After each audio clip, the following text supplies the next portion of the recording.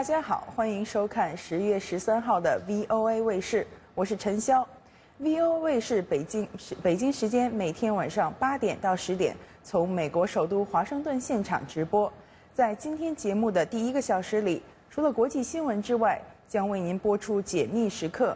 今天将为您继续介绍中华民国已故总统蒋介石的日记。首先，我们一起来关注这个小时的国际新闻。美国国会参议院在提高美国账务上限最后期限的前几天，美国政府部分关闭将近2个星期之际，将罕见地在星期天开会。参议院民主党领袖李德说，他和共和党领袖麦康奈尔星期六举行了有益的会谈，但是双方分歧仍然很大。李德批评参议院共和党人拒绝接受民主党提出的将政府借贷上限提高的期限延长到明年。共和党人说，他们希望任何提高上限的计划都包含削减开支。国际货币基金会的政策委员会星期六促请美国领导人采取紧急措施，解决短期内的财务不确定性问题。此前一天，20国集团的财政部长也发出同样的呼吁。另外，世界银行行长也敦促美国议员防止危机出现，否则将对发展中国家造成灾难性的危害，也将极大地伤害发达国家。提高债务上限的期限是星期四。另外，安倍晋三首相倾向于在靖国神社17日至20日秋季举行大祭期间不参拜靖国神社。日本共同社10月12日引述政府消息人士报道说，安倍如果参拜，则无法避免引发中韩两国的批评。而有意见认为，安倍考虑实现首脑会谈，更希望把不参拜作为改善与中韩关系的准备工作。不过，日本内阁的其他几位官员则考虑参拜。另一方面，印度天气预报说，费林气旋是印度历史上强大的风暴。印度计量部部长拉索尔将军星期天表示，军方救援直升机中午在风力平息后，将飞临受气旋影响的东部沿海地区。费林气旋星期六晚间登陆，风力时速超过200多公里，1000多万人生活在奥里萨邦和邻近的安德拉邦风暴经过的地区。拉索尔说，安德拉邦目前已经完全脱离危险。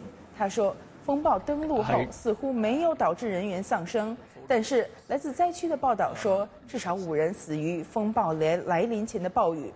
气旋到来之前疏散了将近100万人，据信这个因素减少了人员伤亡。费林气旋破坏了电力和通讯线路，树木被连根拔起，房屋受损，庄稼被毁。下面，美国国务卿克里星期六晚上结束了对阿富汗的2天访问。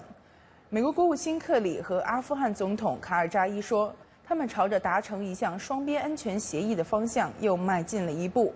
不过，在美军豁免权的问题上仍然存在分歧。这2位领导人就北约领导的军事行动明年结束后，美军继续留在阿富汗的可能性举行了长时间的会谈。卡尔扎伊总统说，美军2014年之后如果犯下任何罪行，哪个国家拥有司法管辖权的问题将由阿富汗议会和一个长老会来决定。而克里则表示，美军的违法行为由美方起诉。美国一直争取在本月底之前与阿富汗达成协议。华盛顿和喀布尔之间的会谈已经进行了1年多，如果达不成协议，美军将于2014年前撤离阿富汗。好的，以上就是这个小时的重要新闻。今天的解密时刻将继续为您介绍蒋介石在1945年抗战结束前的日记内容。休息一下，我们马上回来。新闻永远滚动，获取美国之音新闻，弹指之间，随手可得。美国之音登场 Google Currents， 在 Google Currents 搜索订阅美国之音，获取美国之音多媒体新闻，不管在线离线，既迅速又方便。现在就在您的智能手机或平板电脑下载 Google Currents 应用程序。详情请上美国之音中文网。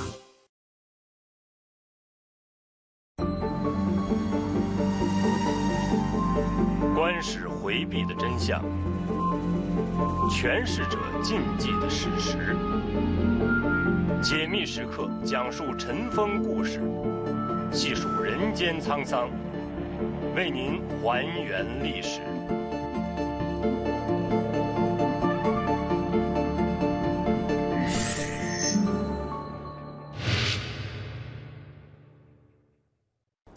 各位听众观众，这里是美国之音的解密时刻。从1915年到1972年，蒋介石每天都写日记，写了57年。他写第一篇日记时28岁，当时他正在从事反对袁世凯的革命活动。1972年7月21日，他写下最后一篇日记，这时他85岁，是中华民国的总统。可以说，他的一生都与中国的战争、政治、国家联系在一起。今天的解密时刻介绍蒋介石在1945年抗战结束前的内容。我们的嘉宾是美国斯坦福大学胡佛研究所的研究员郭代军女士。上个世纪20年代，中国国民党的创始人孙中山实施联俄容共，实现了国民党和共产党第一次合作。但是国共两党很快反目为仇。也正是在这个时期，蒋介石成为国民党的最高领导人。透过蒋介石的日记，我们也许能够了解更多国共两党关系的秘密，还能够对中国抗日战争前前后后的复杂情况理出一条更清晰的线索。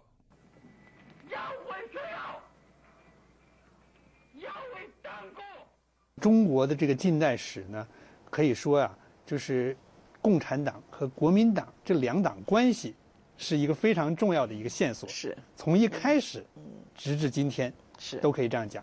那么从一开始呢，共产党跟国民党呢是合作，是兄弟，是到后来呢是这个变成仇人，变成敌人，最后是打得你死我活。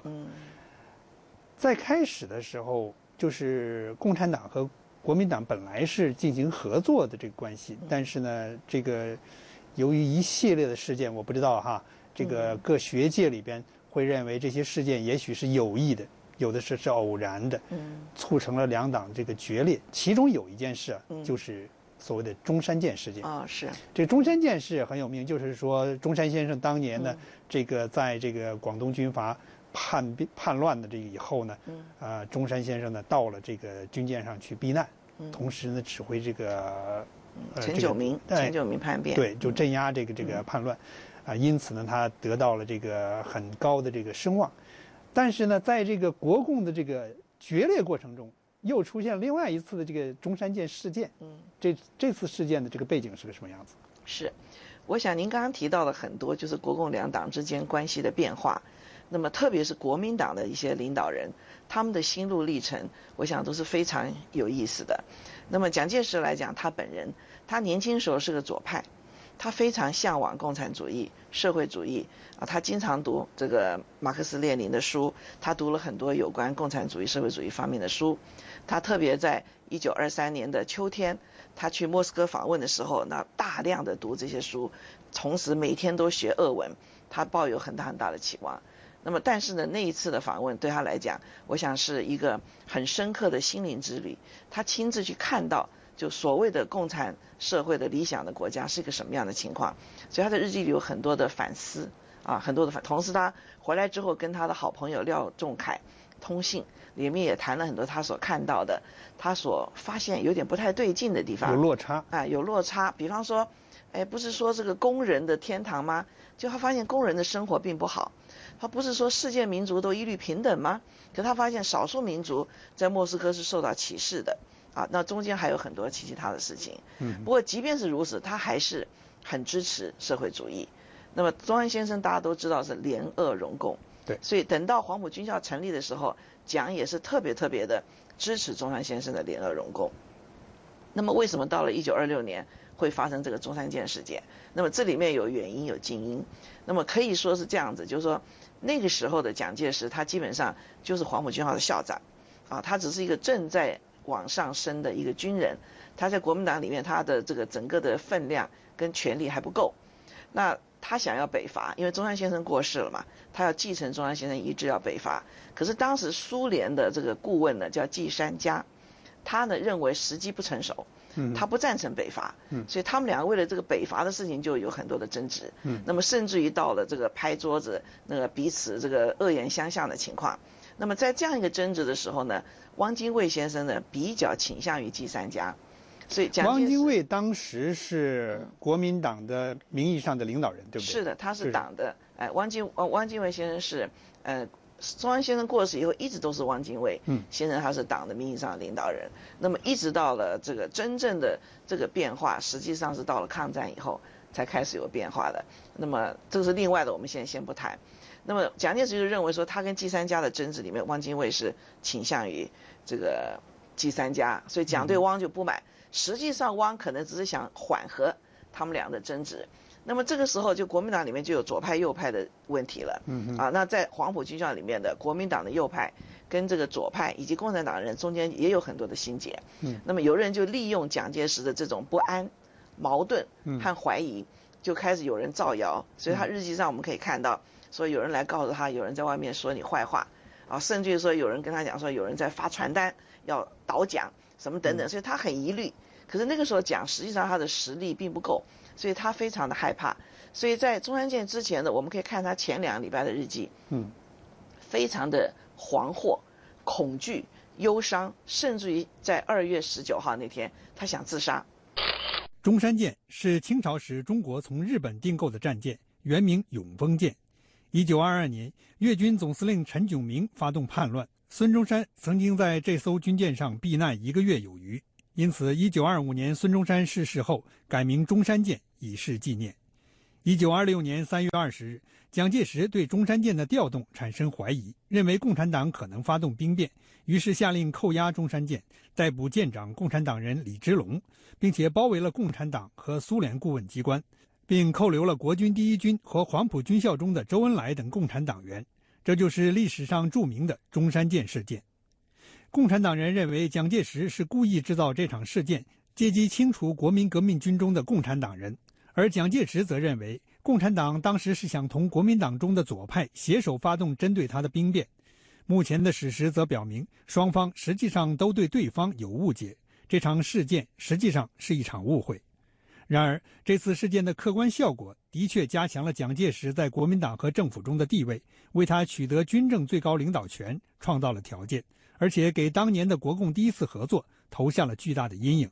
中山舰事件以这个中国大陆的这个史实，就是这个史来说的话呢，是这个蒋介石呢故意制造的。他下令这个中山舰呢调出去，然后呢他又说这是共产党要谋反。那完全不是。那么蒋介石的日记里边到底怎么说的？正好相反。事实上这个已经没有什么争论了，因为中国大陆有几个学者已经研究过。因为蒋介石那天人在广州，那中山舰呢到了黄埔，又回到广州。回到广州以后的当天晚上呢，这个一直没有熄火。其实没有熄火是有其他的原因，是因为有外国的这个商队呢要来参观这个舰。那可是很不巧，因为之前已经很多疑虑嘛，彼此很多疑虑，蒋介石已经非常不安。偏偏那一天，汪精卫就一连打了3个电话问他：“你什么时候要去俄国？”因为蒋介石本来想退让了，他觉得他是羽翼未丰嘛，所以他就说：“那我到俄国去休养算了。”所以汪精卫那天又问，所以他的日记讲说，某人1日3次问我什么时候去俄国，所以加上晚上那个舰，他觉得奇怪，为什么这个不熄火？他说会不会是半夜想把我掳到海参崴去？所以因为是这个样子，所以呢他才非常加重他的疑虑。可是实际上在2月19号，他想跑的，他是想走的，所以他跟陈立夫他的秘书已经买了一个船票要回汕头，车子已经开往码头了。在路上的时候，陈立夫跟他讲我们为什么要屈服，他日记也写得很清楚，他说我们已经车子到码头。后来我又讲，既然革命，我为什么怕死？所以又调转车头回来布置，然后第2天清晨，然后就把这个中山舰上的人呢都抓起来。当时有个很重要的人叫做李之龙，李之龙是共产党员，他是共产党员，那么他也是这个一个很重要，在整个事件上很重要的人，我就把他抓起来了。那么同时就监视把这个俄国的顾问就是季三家把他监视起来，他就整个的布置起来。第2天早上，汪精卫发现这个事情大怒，非常生气。可是这个事情都已经做了，那么但是后来蒋也发现，蒋也发现这个事情他误会了，并没有说要把他掳到海参崴，所以后来不到1个月又把这些人都放出来了。这个他后来发现这是一场误会，他在日记里边有写吗？都日记都有写，但是他说事已逐成呐，就已经做了嘛，已经到了这个地步了。所以就他跟汪精卫因此也就交恶了，所以汪精卫就非常生气，所以汪精卫后来一气之下就出去了，就走了嘛。那蒋当然他也很后悔，觉得他这个太这个梦浪啊，但是呢，之前很多的一点一滴是这样，所以杨天石教授就讲，他说这是一个偶然的必然，也就是说彼此的疑虑已经非常的深，加上左右两派之间的这种互相的猜疑，有人呢就在中间借机生事，那么利用蒋介石的疑虑和不安，然后制造这样一个事件，打击左派。那如果没有中山舰，可能还有别的事情。也就是说，这一场这个事件，尽管不是蒋介石故意要制造的，但实际上是有人故意制造的。就是国民党里面的右派，就是特别就是黄埔军校里面的这些右派的人士，因为他们一直跟蒋介石说有人要倒蒋，有人要搞运动要把你搞下来，所以蒋当然是校长嘛，他非常的不安，他哭啊，甚至于想自杀。所以说这个部分实在说起来是一个偶然的必然，也就是说它总是要发生的啊，因为蒋本人不安有疑虑，然后呢国民党里面的右派又借着这样的一个机会来生事，那么主要的目的是要对付这个左派，对付共产党。那么以当时的这个情况来看，从蒋介石的日记里边的反应，他有没有认为说这一个事件尽管不是我安排的，但我也乐见其成，有没有这样？其实这都不是他期望的，都不是，因为我们看他日记之前，他是想退让，他其实船票都买了要走了，因为他当时根本没有什么力量嘛，他就是黄埔军校校长而已嘛，那么军事方面、政治方面、党方面，比他这个在他上面人大有人在嘛，那么所以他最后从汕头、从码头又回来，他是抱着必死的决心啊，他说为了革命，我就算死了也没关系，他根本没有把握。但是因为对方实在是没有这个意思，所以他去抓对方，所有人都没有任何防备嘛。那么我们在谈到这个所谓的这种可能不清楚的这个历史事实的时候，人们总是会提到一个在抗战的时候，在初期，不抵抗政策，就是日本发动这个9·18事变，侵占这个东三省。尤其是打进这个沈阳，这个沈阳的这个北大营，也就是说张学良部队的这个军营。是。1931年9月18日晚，驻扎在沈阳附近的日本关东军派人炸毁南满铁路一段铁轨，然后嫁祸于中国军队。关东军以此为借口，对沈阳北大营的东北军守军发动攻击。东北军在基本没有抵抗的情况下迅速撤退，沈阳随即沦陷。之后，日军迅速占领中国东北3省。中国的官史说，是因为蒋介石下达了不抵抗命令，东北军才全线溃退，丢失东3省。那么呢，在这个不抵抗政策的这个指导下呢，那么就在不放一枪一弹的这个情况下，把这个东3省，让出去了。根据大陆的这个说法呢，这个不抵抗政策呢是蒋介石先生下的。那么呢，张学良呢是根据他的这个命令，再给自己的部队下命令。但是后来呢，有很多的这个说法，包括张学良自己的说法，都否认这样的这个说法。那么蒋先生的日记里边是怎么说的？确实是如您刚刚说的，就是这个不抵抗政策不是蒋介石下的，张学良在3个场合都郑重的否认。他在台湾接受访问，在哥伦比亚口述历史的访问，以及他自己的这个写的这个回忆录里面，那么都很明白的说完全没有这回事。那么实际上在讲日记来讲，9·18当天他根本不知道，因为那个时候因为没有那么电话，什么都不那么方便。9·18事件他还不晓得发生那个事情，他第2天才知道。所以他的日记我们可以看到，在9月19号，也就是第2天的时候，他才写，他说昨晚倭寇就日本无故攻击我沈阳兵工厂，并且占领我的营房天灾匪祸相逼而来，恕我为王乎？国家是不是要完蛋了？所以他其实第2天才晓得这个事情，然后他赶快赶回来。那么在第3天， 9月20号他才写，闻沈阳、长春、营口被倭寇强占，心神不宁，如丧考妣。他心里面非常的难过。苟为我祖宗之子孙，如果我们是中华民族的子孙，那么如不收回东北，则永无人格矣。那么实际上是完全不是这个样子，所以这是不抵抗的，真正跟他是没有关系。但是很多人也注意到，就是9·18事变之后，蒋介石并没有立刻抗战，对，没有立刻抗日。那么为什么？所以很多人说为什么要耽搁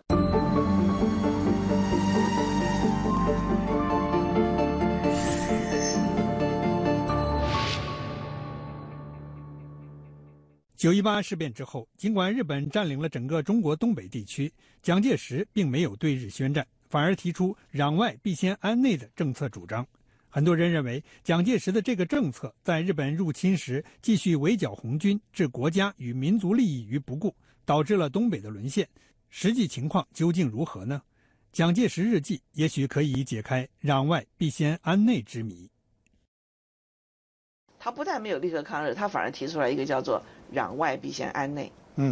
那么这个日记呢，就给我们提供了很多答案。所以很多学者，特别是中国大陆的学者来看，他们觉得真是原来如此。那为什么？因为蒋他其实是了解日本的。那么他说3日可亡我也。那么为什么他在9·18事变之后，他并没有立刻的来抗日呢？那么他有他的考量因为他是了解日本的。他就讲，他说倭就是日本人3日可亡我也，因为中国的军队装备跟日本简直是天壤之别。所以日本只要封锁长江沿海一带，3日就完蛋了。所以他说不可这个贸然而战。所以他有很多这个日记，他考虑了很多。所以9·18之后，他晓得是有问题，必须要抵抗，但怎么办？他事实上不知道怎么办。所以他那时候写了很多的，他甚至立下遗嘱。他在这个9月20号那天写下遗嘱，他说我没有别的办法，我们也打不过人家，我只有鞠躬尽瘁，死而后已。万一不测，当见为受命，特殊此为遗嘱。所以他没有什么更好的办法。那么，但是呢，他自己认为呢，就是要争取时间抗日，要争取时间备战。那么争取时间备战，这个时候慢慢到了32、33年的时候，他跟德国的军事顾问，还有跟蒋百里先生，他们有很多的这个讨论，怎么样做。所以慢慢的这个眉目就比较清楚了。怎么做呢？就是要持久战，要做持久战，那么争取时间来备战。所以我们可以看到，在1931年到1937年，在真正抗战爆发中间，国民党其实做了很多的事情，但这很多事情他不能说因为他要掩饰。就另外一个就是刚刚我们谈到攘外必先安内。那么当时就考虑说迁都，因为他晓得上海很快就失掉，南京没有办法守，怎么办？所以考虑迁都洛阳，迁都西安，最后是决定要迁都四川。可是大家都晓得，中国那个时候是一个军阀割据的时代，蒋介石根本没有办法控制整个中国，他能控制的只是沿海几省而已。所以他日记就想怎么办？我怎么进入四川呢？特别是四川、云南、贵州都是这个军阀的势力非常的大，所以他一直在想跟德国的顾问商量很多。有一天就是德意计想到了一个干什么呢？这个要以剿匪为掩护，建立西南根据地。然后另外一天他就借剿共以收复西南，就是他故意的把这个红军留下那么一小股，然后呢把他们往西南赶。所以你可以看到红军的所谓25000里长征，他是从江西往西南走，然后才到延安的那么中央军就在后面追，因此才能够进入四川。所以这是他的一计。所以他有一天比较完整以后，他就写，他说若为对倭计，如果我们今天对日本怎么办？以剿匪为掩护，抗日之原则那也就是说，他当年就是说要这个剿灭红军，实际上是要抗战的一个策略。他是要收复西南，就是说他有的时候是故意把红军给放到西南去。是的，不是就是所谓的围追堵截？是的，他是有控制的。是的，因为那么当时说的这个所谓的这个攘外必先安内或者是不抵抗政策呢，他就是过去这个中国大陆的这个说法呢，就是说这个实际上就是蒋介石要打内战，要这个不顾外敌这个侵略的这个威胁，还要把内战继续下去，要剿灭共产党。也就是说，他认为共产党红军对于这个他的这个政权的威胁呢，大于日本的这个侵略。所以呢，这个我想就是这样。就是这个事情要看怎么这个角度来看，因为你里面有很多不同的势力，你国家不团结是不可能打仗的，这个是谁都知道。可是，在当时来讲，红军只剩下不到25000人。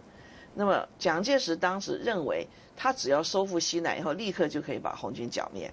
他还真没有把红军看在眼里啊，所以他是打的这个算。他更重要是军阀，他更重要是希望能够收服这些军阀，那么让军阀团结起来能够抗战。所以这是他的一个考量。但是问题是，他这么做他不能说，所以这个日记出来就是这些文字，就是借剿共以收复西南，借剿共以掩饰抗战之决心。这个对所有的学者，特别是中国大陆学者，是个很大的颠覆，是个很大的震撼。对。那么他一方面是收复西南，那么准备要迁都重庆；另一方面呢，他就让这个蒋廷甫啊，让这个宋子文、孔祥熙、陈仪到欧美各国去结交，希望能够得到军事上的支援。这里面就孔祥熙的成果是最好，他在1934年跟德国签订了一个秘密协定，所以德国呢就派了军事顾问到中国来，还有很多很多的兵工厂、武器都给我们中国。德国甚至于他的参谋总长塞克特将军都担任我们陆军的总顾问，然后他的一个这个副手是一个上将叫法肯豪森，是亲自到中国来训练中国的军队。因为在这个之前，中国哪里有军队？没有军队，因为军阀的军队啊各自为政不谈，而且都没有什么训练。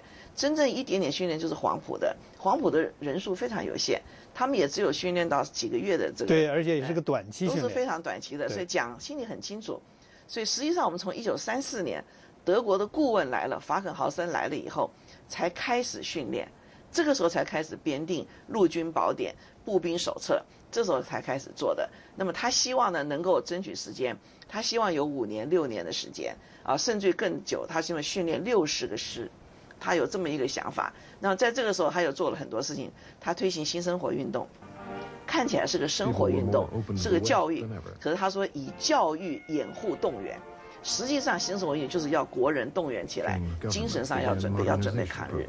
所以他这里面有很重要的啊这些话啊，这个怎么样以教育来掩护动员，然后以外交来掩护他的这个各种的远交近攻啊，然后以实业他发展各种工业，实际上就是要备战。所以这几年人家讲是国民党的黄金时期，实际上是一个备战。因为他在日记讲，他说中日之战必不可免，他心里非常清楚。但是问题是，他所有做这一切他不能讲。他什么时候这个日记里边说是中日之战必不可免？哦，太多了。他已经说过，他说过很多次在日记里边。他很清楚，而且有的，因为那个时候你知道很多人反对他嘛，啊，不但是这个北方的这个东北流亡学生反对他，左派的人都骂他为什么不抗战，国民党内部也有人对他有批评嘛，所以他很痛苦啊。所以有的时候别人批评他，他会讲我为什么要忍受这个所有的屈辱，但是有的时候他就自己鼓励，他说啊，我屈则国生，我受委屈，但是我们国家可以得到时间准备抗战。要是我生则国入，我要是今天站起来抵抗，那中国就完蛋了。所以当时的情况，这就跟我们以后就所谓和谈的问题有关。当时是我想只要有一点常识的人就知道这个仗是不能打，因为中日太悬殊。所以当时的国民党里面重要的领导汪精卫，他的口头禅就是这个仗怎么打，没有办法打。那么国民党里面的于右任、居正、孔祥熙都认为不能打，因为实际上是没有办法打。包括民间的知识分子胡适、蔡元培、傅斯年，他们都认为是不能打。所以大批的学生，因为学生比较热情嘛，认为头颅可断啊，这个血可洒，我们不怕死，我们要打，要抗日。所以北大的学生抗议，蔡元培出来跟学生解释说，我们要忍啊，我们一定要忍，我们现在不能打。那么蔡元培还被学生打倒在地上，所以当时整个的情势是这个样子。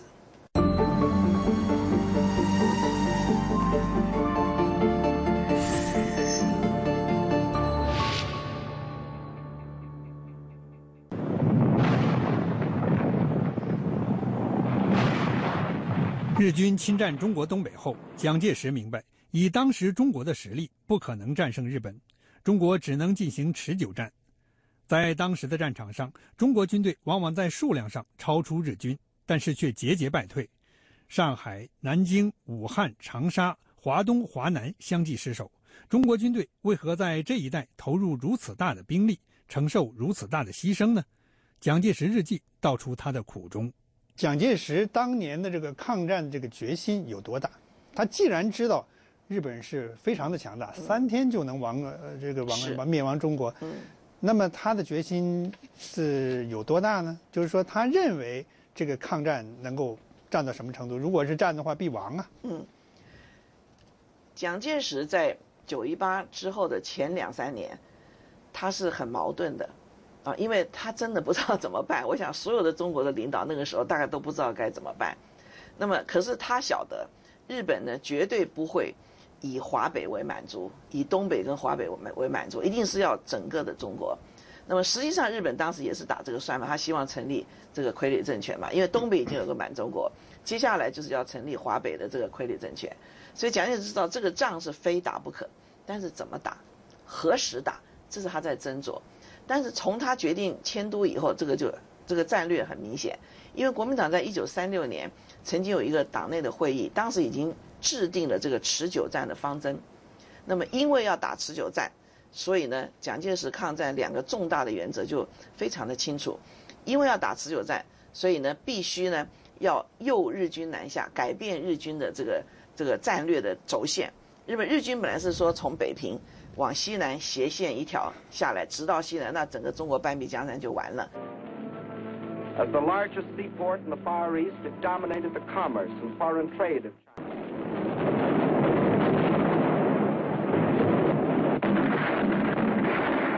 淞沪会战是1937年8月13日起中国军队在上海与日本军队发生的战斗，又称813战役。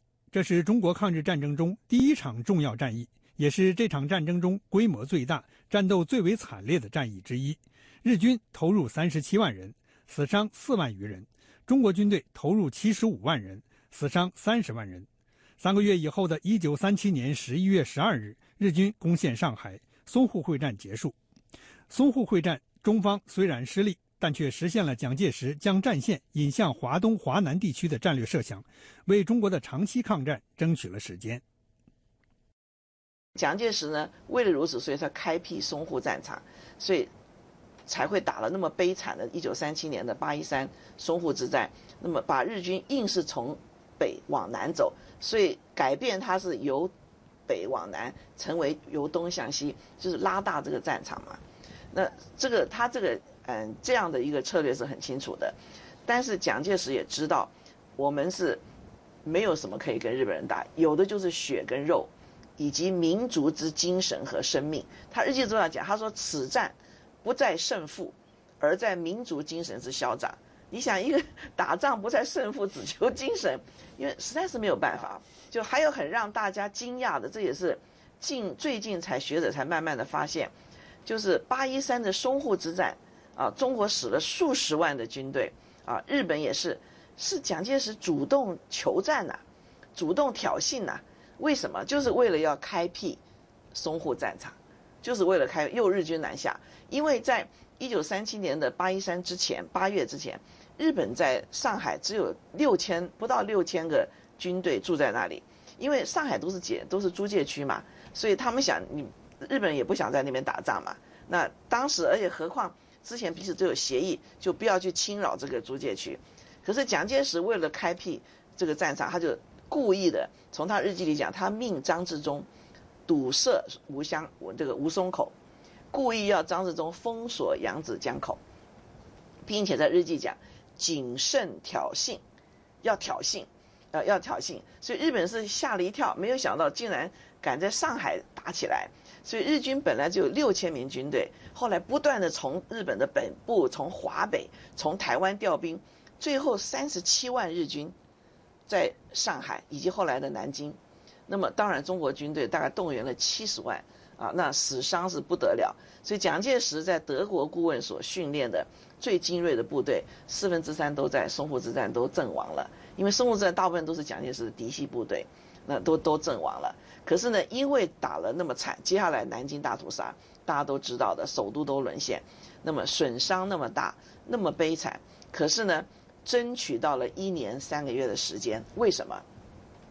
武汉到1938年10月才沦陷，因为日本本来就是平汉线就下来就要拿武汉3镇的，那么蒋介石把日本军队硬是把它往淞沪、南京那边钳制住，就是把它这个在那边牵制住以后呢，那么整个中国的学校、工厂、机关全部都趁这个时候沿长江西迁，所以争取到了1年3个月。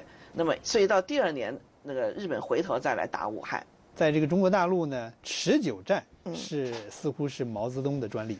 毛泽东专门有一篇专著叫《论持久战》，就是说在抗战当中我们怎么样。那么您提到的这个持久战和毛泽东那个持久战是一回事吗？蒋介石在33年、34年的日记已经多次提到持久战。蒋百里更早，蒋百里在更早就谈到持久战，而国民党在1936年的洛阳会议为抗战定调，就是说要打持久战，这是见诸于文字的。他这个所谓的持久战，就是说我拖下去，拖到什么时候为止呢？是把日本国力拖垮了为止吗？蒋介石就讲，他就是说，败而不降，拖垮日本。他就是拖，因为他看定日本是个小国嘛，你没有办法这个撒遍全中国，所以他是以这个空间换取时间。所以蒋介石在这个77事变之后讲的，他说，地不分东西南北，人无分男女老幼，每一个人都抗战，每个地点都是战场。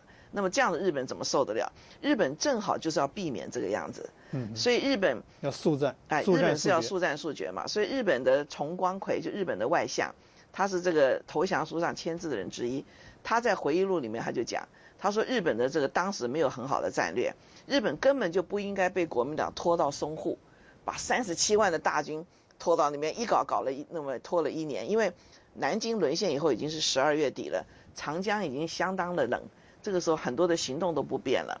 那所以他讲是本来就应该按照他原来的方式去走的，结果没想到上当，他说被国民党拖着走了。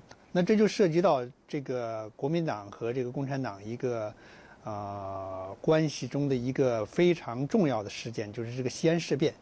是。那么有西安事变呢，是最后的结果是国共再度合作进行抗日。1936年12月12日，东北军的张学良和西北军的杨虎城在西安发动兵谏，扣押了到西安督察剿共行动的蒋介石，要求他停止剿共，一致对外。蒋介石与共产党携手抗日，国共第2次合作形成。西安事变使张学良成了共产党眼中的英雄，而对于蒋介石和中华民国来说，张学良是有功还是有过呢？他在西安事变的日记，我们后来看起来就像小说一样精彩。首先，他为什么要去西安？已经有人警告他那个地方不稳定，你不要去，他还是去，因为他相信张学良。他待张学良如子侄，自己的侄儿，所以他相信张学良。那么去了以后呢，当然张学良、杨虎城他们希望能够抗日。那么这里故事中还有故事，因为中共在张学良这边已经做了很久的工作了，对，那就是希望能够这个胁迫蒋介石抗日，本来并没有想着要抓蒋介石，并没有这个意思。可是前一天晚上呢，张学良去跟蒋介石讲说，你不应该这个花时间打内战，你应该抗日什么什么。蒋介石觉得你是我的晚辈，拍桌子大骂，把张学良大骂一顿，张学良就火了，回去以后就兵谏了，所以才会演变成这样子的。那么讲的日记很精彩，那么突然这个外面有这个炮声大作，枪声大作，然后他就要他的这个侍卫去看外面发生什么事情，然后他们就说不得了了，这个军队来了，有出问题。他马上就说那我们赶快从后面的窗户跳出去，所以他的侍卫先跳下去，他接着跳。根据他的日记，他跳下去以后3分钟站不起来，为什么？因为他不晓得里高外低，外面是一个沟，所以他一跳下去以后，所以他的脊椎跟他的腿都受伤了，所以他的侍卫只好背着他往山后再走。那么后面怎么搜索，怎么样抓到他，都非常的精彩。这里面就谈到中共在这里面的角色。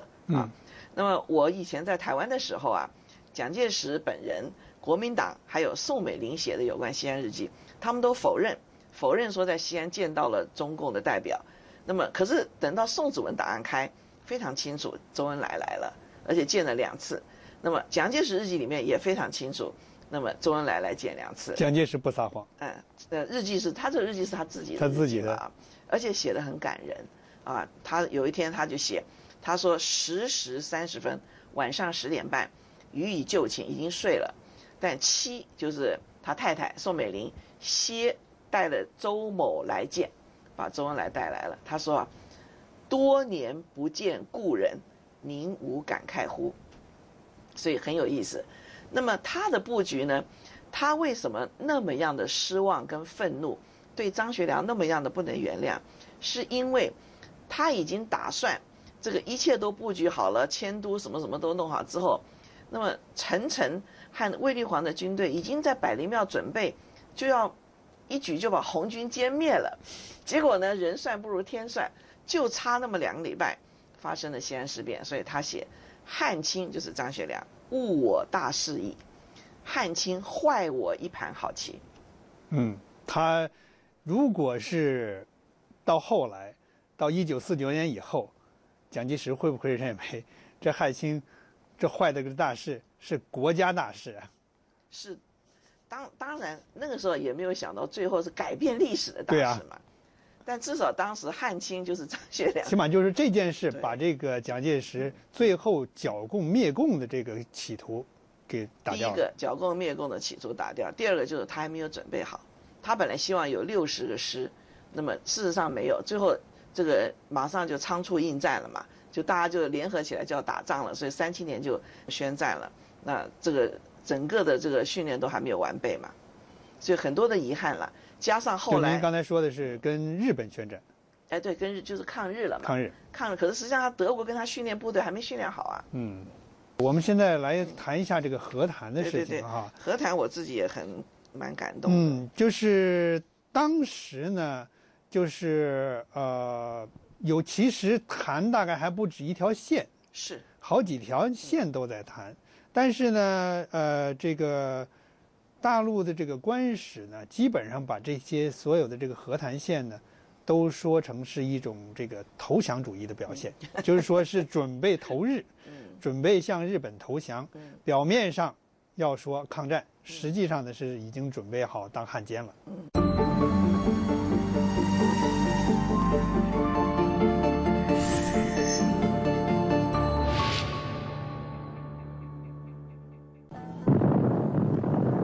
中国抗日战争期间，中国和日本曾经尝试过举行和平谈判，中国内部也出现主战派和主和派之争，甚至成立了以汪精卫为首的依附于日本的政权。蒋介石领导的中华民国政府到底有没有与日本和汪精卫政府暗通款曲？蒋介石日记为我们揭开谜底，解密对日和谈的来龙去脉。那么这个蒋介石的日记对这方面是怎么样记载的？首先是和谈，没有错。国民党里面当时很多人主张和谈，他们主张和谈的原因是因为他觉得没有能力跟日本抗争，所以底下汪精卫就讲这个仗怎么打，所以他后来提出所谓曲线救国，当时汪精卫很多人他们组织一个叫做低调俱乐部，像胡适他们就是说我们不能打，我们只能尽量的不要去就维持住好了，能够和谈就和谈，那么我们也不投降，但是我们就是尽量的维持低调，能够撑，希望能够撑下去。所以国民党里面的大员不只是汪精卫，包括孔祥熙于右任、居正里面陈布雷，他们都觉得这个仗是不能打的。可是在蒋介石的日记很有趣，蒋介石他也参与和谈，他也支持和谈，他支持和谈有几个目的。第一个，他要维持双方一个联络的线，而这个线不只是一条线。第二个，他想知道对方到底在搞什么那么第三个当然就是拖延时间，他拖延时间备战。那么等到慢慢到了36、37年开始，他知道这个时机差不多不能再拖，特别是37年对日抗战正式宣布以后，还有人在和谈。那时候日本还透过像德国的驻华大使汪精卫他们很多还一直在跟他讲说希望能够和谈，尤其是在南京失陷以后，这个时候国民党里面鸡真是惶惶如丧家之犬，大家都觉得完蛋了，这个仗没有办法打，所以和谈声又起来。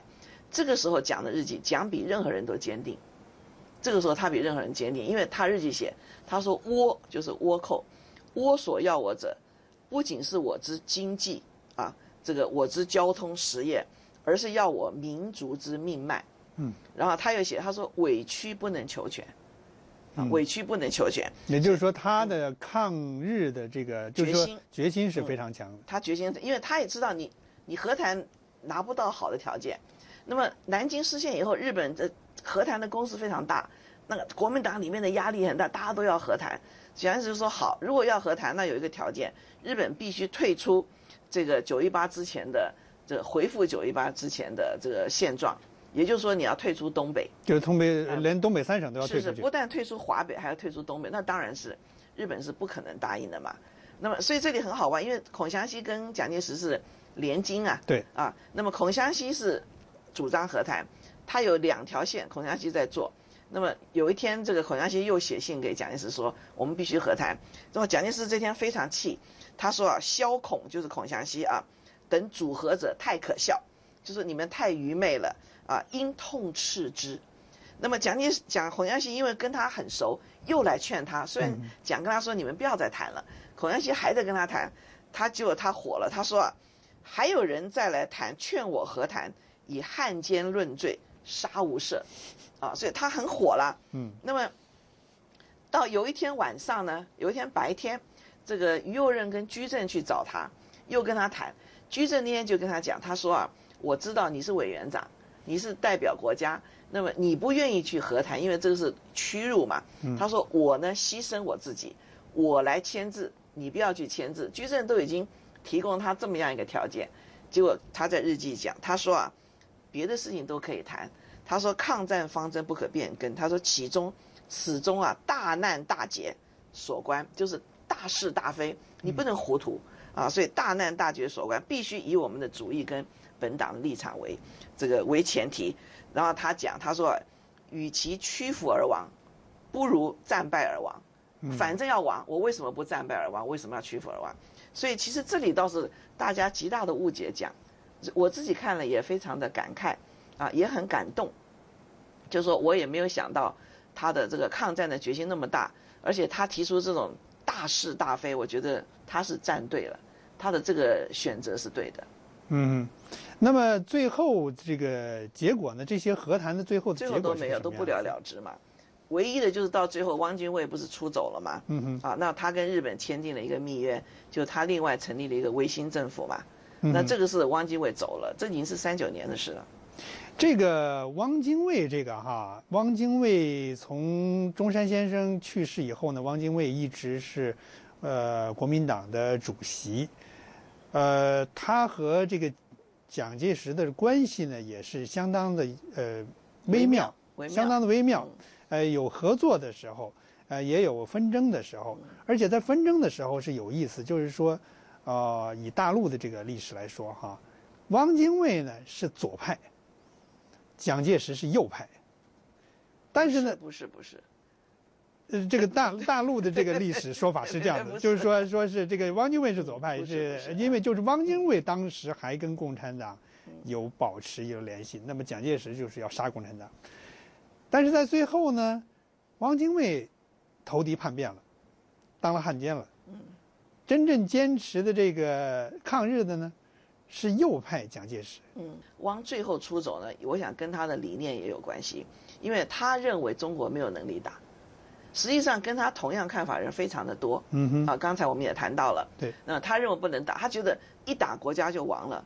他说我们为了维持我们国家民族的一线生机，我们宁可现在先委屈至少国家不会炭火这个战火淋漓我们还是这个人民还可以生活下来，所以他才会所谓叫做曲线救国嘛。汪精卫呢是最后走了所谓的曲线救国。那么现在呢普遍的这个公认他是卖国了，他做了汉奸，他成立了伪政权。但是在这个中国大陆呢，也有另外一种说法，就是说实际上汪伪是合流合污，同流合污，就是说一条明线，我为其难，哎，一条明线，一条暗线。明线，汪精卫他去公开的投敌；暗线，这个蒋介石同日本这个暗通款曲。他们汪伪呢，实际上然后之间还有合作，他这个以这个抗战后的这个结果来推断，就是抗战后呢有很多的所谓的这个汉奸，这个在这个汪精卫政权里边这个出任高级职位的这汉奸呢，实际上后来都说抗战有功，是这个我们的地下人员，而没有受到这个惩罚，那么以此呢来推论，实际上是汪伪是同流合污。这个方面就是说，蒋介石对于汪伪政权到底是怎么看？他在日记里边怎么说的？比方说汪精卫这件事情，蒋很多人说汪精卫跟蒋是一个唱白脸，一个唱黑脸，其实不是，不是的，因为汪要走，蒋也知道，他想尽办法留他，甚至于汪到了云南，到了河内，蒋还托这个古正鼎去拿了钱给他，说你不要去跟日本那样，还跟他讲，你如果这样，你这一生就身败名裂。他说你到法国去好不好？所以还拿了10万美元，那么希望汪到法国去。但是后来发生河内的这个刺杀事件，汪也火了，所以因此就走下去了。那么所以两个人从此就分道扬镳了。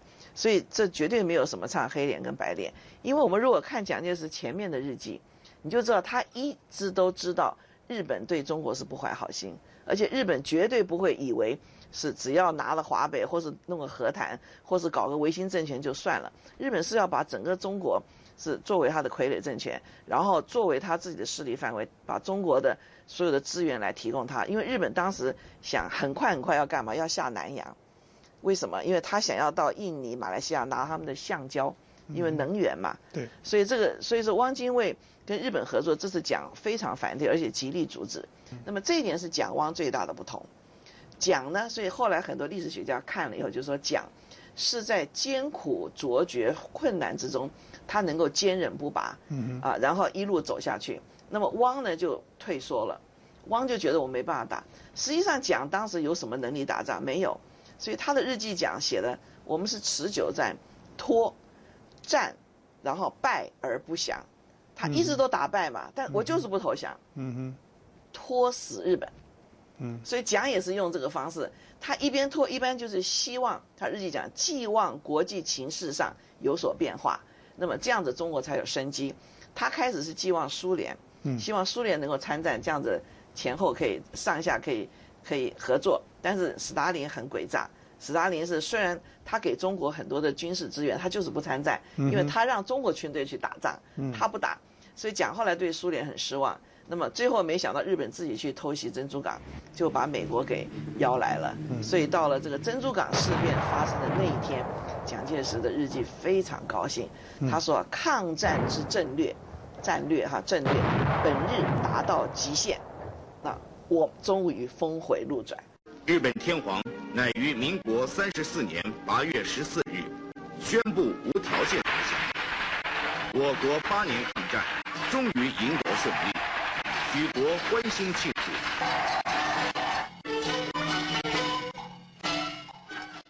常言道，是非曲直自有公论。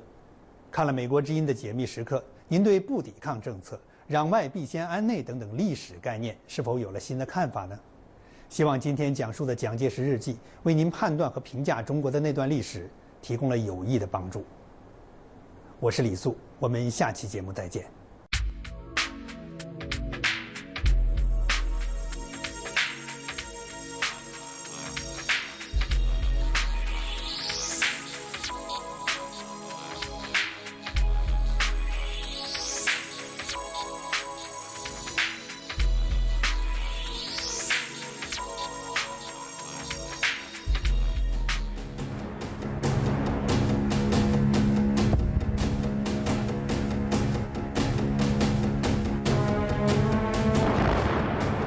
说你不能这么无谓的死，你是研究历史的，你可以用自己的笔来把真相告诉老百姓。国保的官员他们会甚至从那个北京飞到我的老家那个四川。是一场举世震惊的悲剧啊！终于为民避难的发生了。江泽民主持一个军委的会议，如果这个书出来，我们将按扫黄。修公事意味着什么呢？意味着被抓着手比这个枪，说把这样的反党、反革命、乱军的作品赠送、传播、散发。好的，节目尾声，我们一起来看今天的 OMG 美语，听一听白洁最喜欢的情歌。大家好，欢迎来到 OMG 美语，我是白洁。星期一到星期五，我每天都会播出一个节目，一直在学最新的、最地道的美语。让我们今天一起来唱我最喜欢的情歌。不是最新的，但是我觉得这就是最浪漫的情歌，这是 Beyonce 的歌曲，叫《Halo》。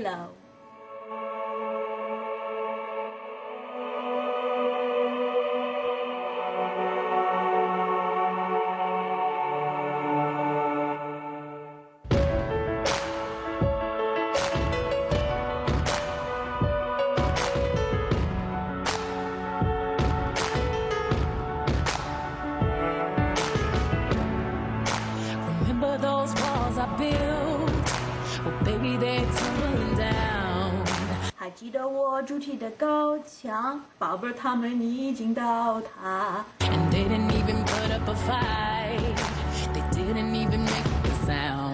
他们甚至没进行一次反抗，他们甚至没发出声线。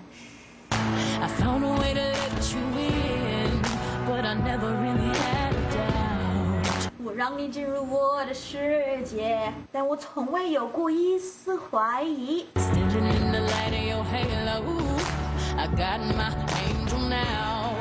站在你的光环之下，我找到了我的天使。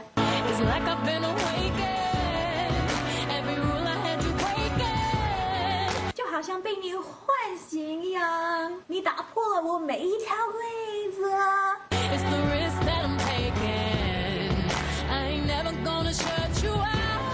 我冒着极大的风险，我永远都不会拒你于门外。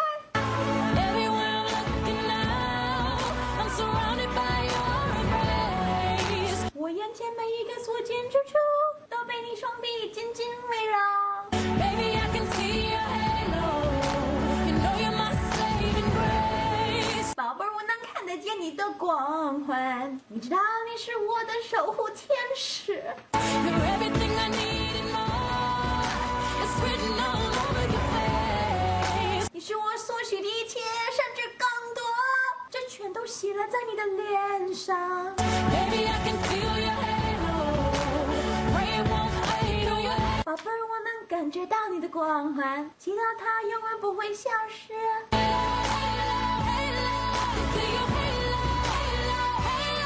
我能感觉到你的光环，光环，光环，能感觉到你的光环，光环 ，Hello。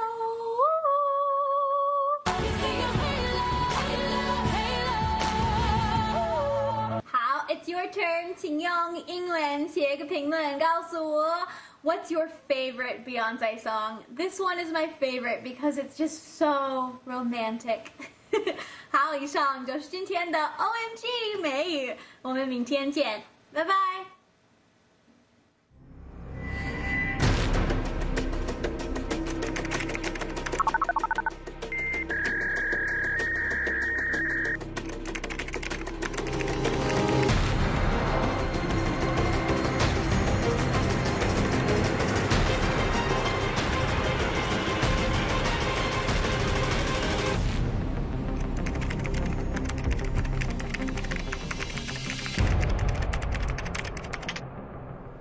好的，以上是 VOA 卫视第1个小时的全部内容，感谢您的收看。休息一下，不要走开，我是陈潇，我们稍后再见。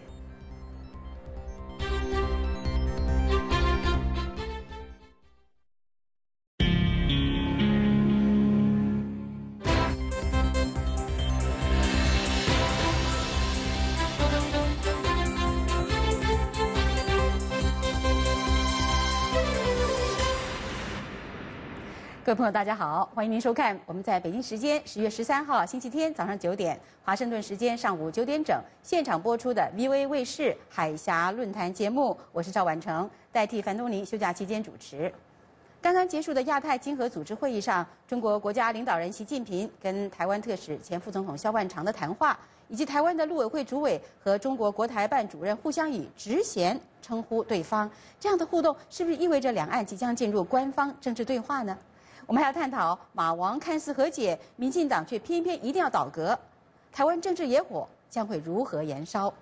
今晚海峡论坛邀请华盛顿跟台北的2位专家，从各种角度来为您进行深入的分析。欢迎海峡两岸的听众还有观众利用美国之音的热线电话发表您对这个节目的看法以及节目内容的看法。中国大陆的听众观众，请您拨400-120-0551；在台湾的听众观众，请拨00-801-148-940。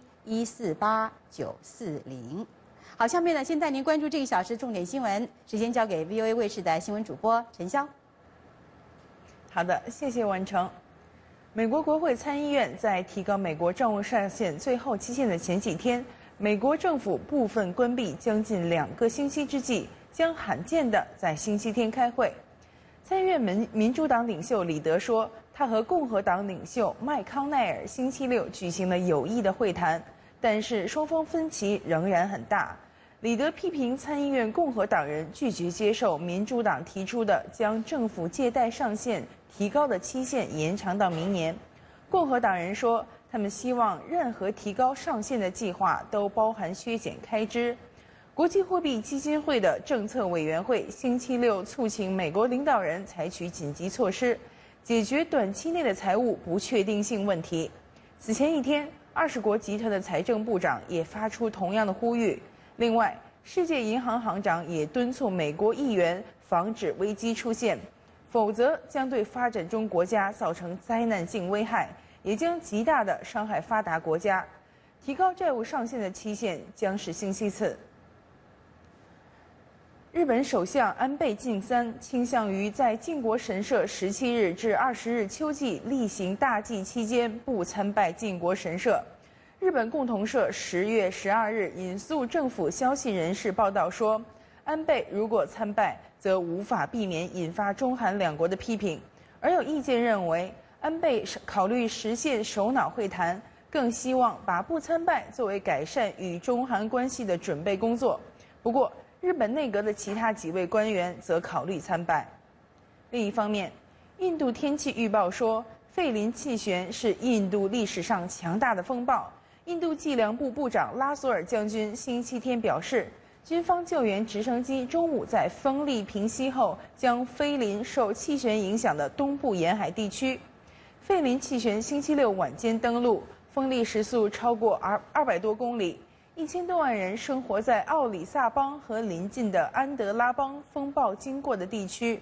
拉索尔说，安德拉邦目前已经完全脱离危险。他说，风暴登陆后似乎没有导致人员丧生，但是来自灾区的报道说，至少5人死于风暴来临前的暴雨。气旋到来之前疏散了将近100万人，据信这个因素减少了人员伤亡。费林气旋破坏了电力和通讯线路，树木被连根拔起，房屋受损，庄稼被毁。另外，美国国务卿克里星期六晚上结束了对阿富汗的2天访问。美国国务卿克里和阿富汗总统卡尔扎伊说，他们朝着达成一项双边安全协议的方向又迈进了一步。不过，在美军豁免权的问题上仍然存在分歧。这2位领导人就北约领导的军事行动明年结束后，美军继续留在阿富汗的可能性举行了长时间的会谈。卡尔扎伊总统说，美军2014年之后如果犯下任何罪行，哪个国家拥有司法管辖权的问题，将由阿富汗议会和一个长老会来决定。好的，这就是我们这个小时的重要国际新闻。休息一下，我们马上回来。中国领导人习近平说，不能让两岸长期存在的政治分歧一代一代传下去。马英九说，两岸不是国际关系，两岸官员互称官衔，官方政治对话似乎就要展开。台湾总统马英九和立法院长王金平在国庆活动上亲切互动，马王看似和解，而民进党则不计输赢发动倒戈。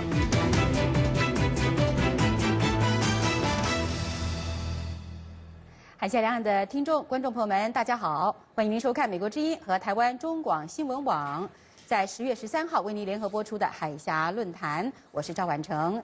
反冻龄休假期间由我代理主持。今天晚上的海峡论坛要跟大家一块来讨论的是，从台海的政治氛围来看，破解两岸政治难题是不是露出了曙光？10月10号这一天呢，马英九和王金平看似和解，民进党则在同一天提出了倒戈，台湾政坛野火将如何延烧？今天晚上跟我一起主持讨论的是台湾中广新闻网的主持人叶博弈。嗨，博弈你好。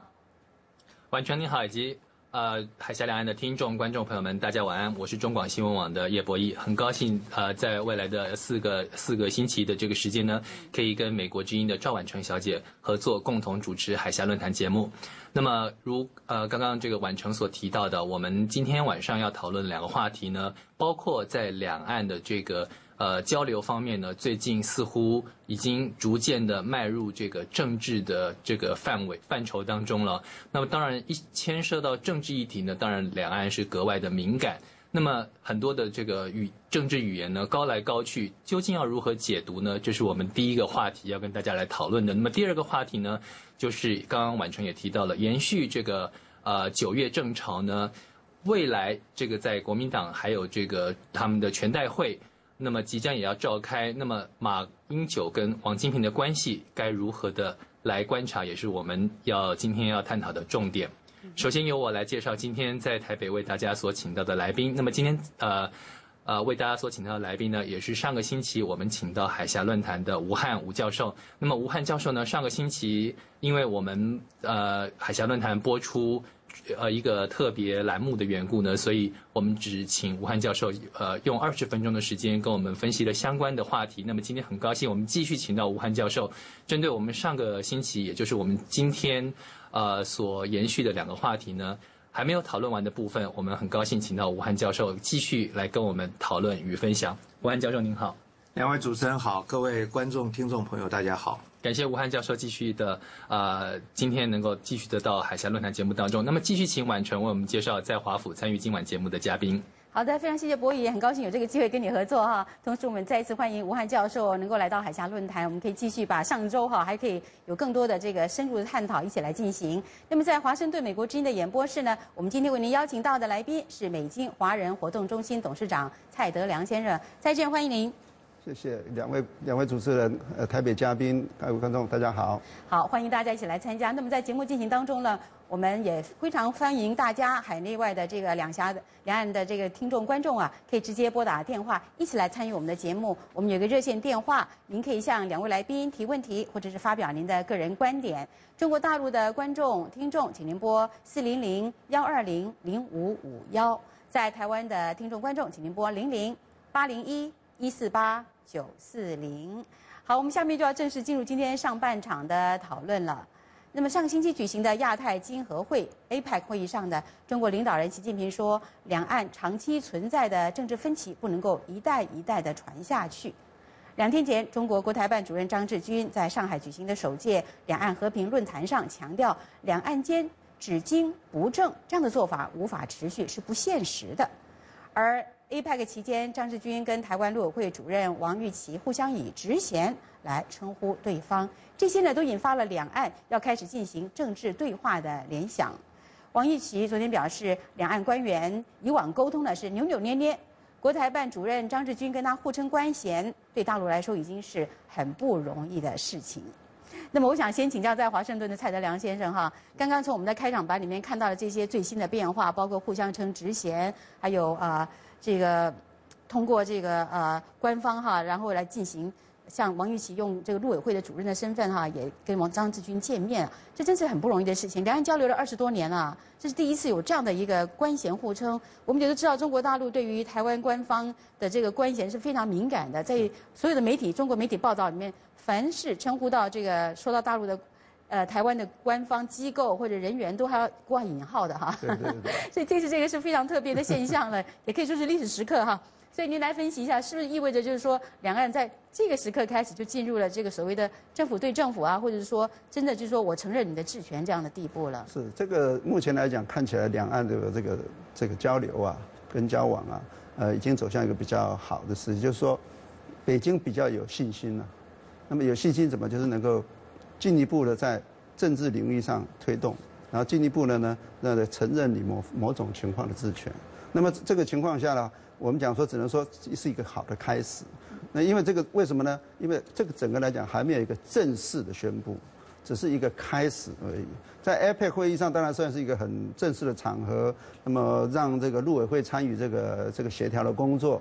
让这个王玉琦先生来，然后让这个称呼王玉琦为主任委员，也让王玉琦称呼他为主任。那么这个本身呢，就是一个好的开始。至于说是不是已经说到了很好，或者已经真的走进了这个所谓政治的对话了，是可能还有一段距离。但是目前来讲，就是说已经是一个很好的一个开始。然后我们会继续，就大家可以继续往前走这样。那就是说，从这里就是两岸协商的话，有一个更好的开始，更圆顺的开始哈。这个就顺便从你刚刚讲的话，就是说，这现在已经是过了这个谈经济的阶段，要开始谈政治的阶段。虽然说经济的东西还有很多东西可以谈，但是政治方面的话呢，已经可以开始试试互相的水温这样。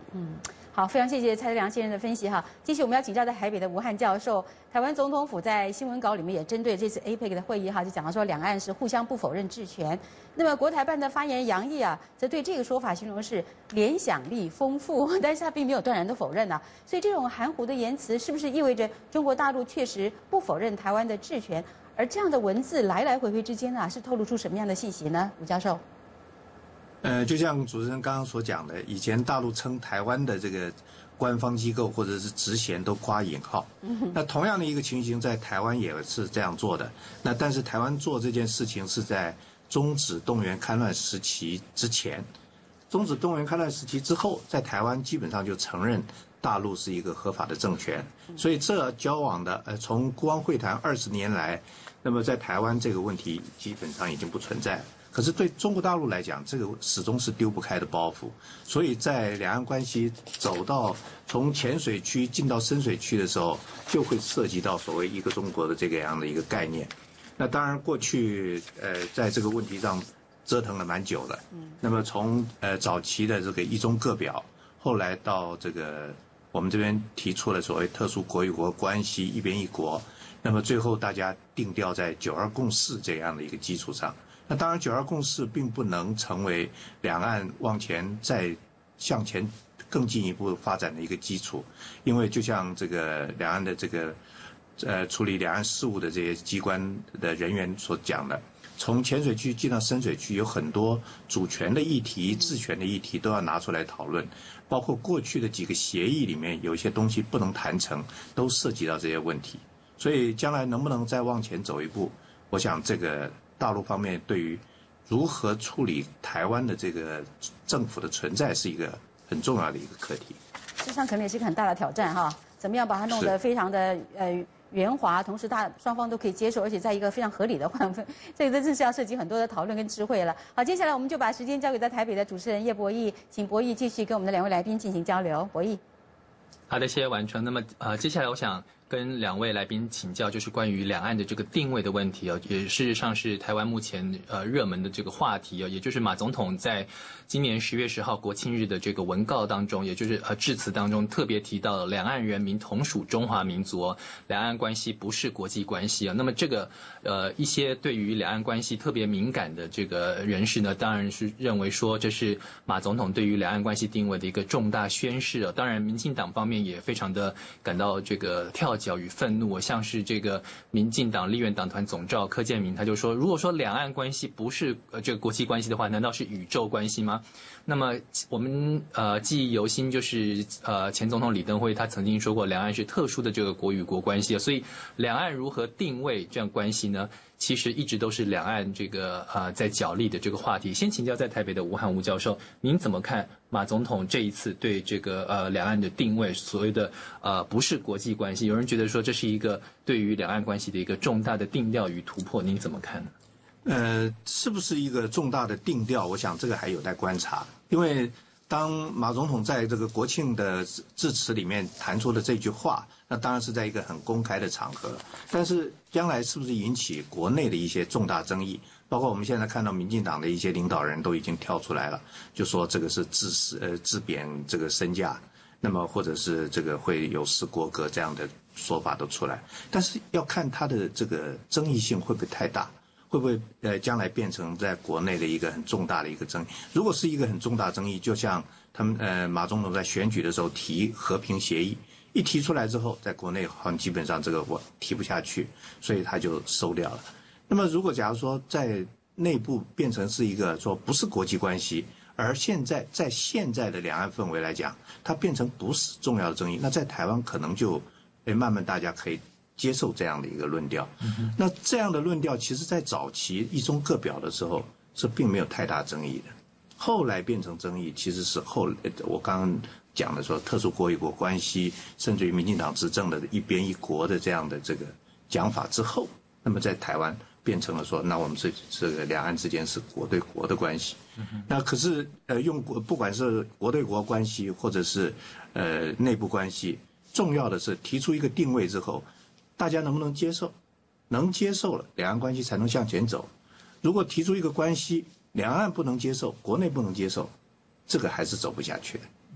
所以吴教授想请问您，就是刚刚两位来宾也提到了，就是我们也看到有一连串的最近的一些两岸的政治发展，您觉得是试水温，像刚刚这个蔡董事长所说的，还是中共单方面给台湾在施予越来越大的压力呢？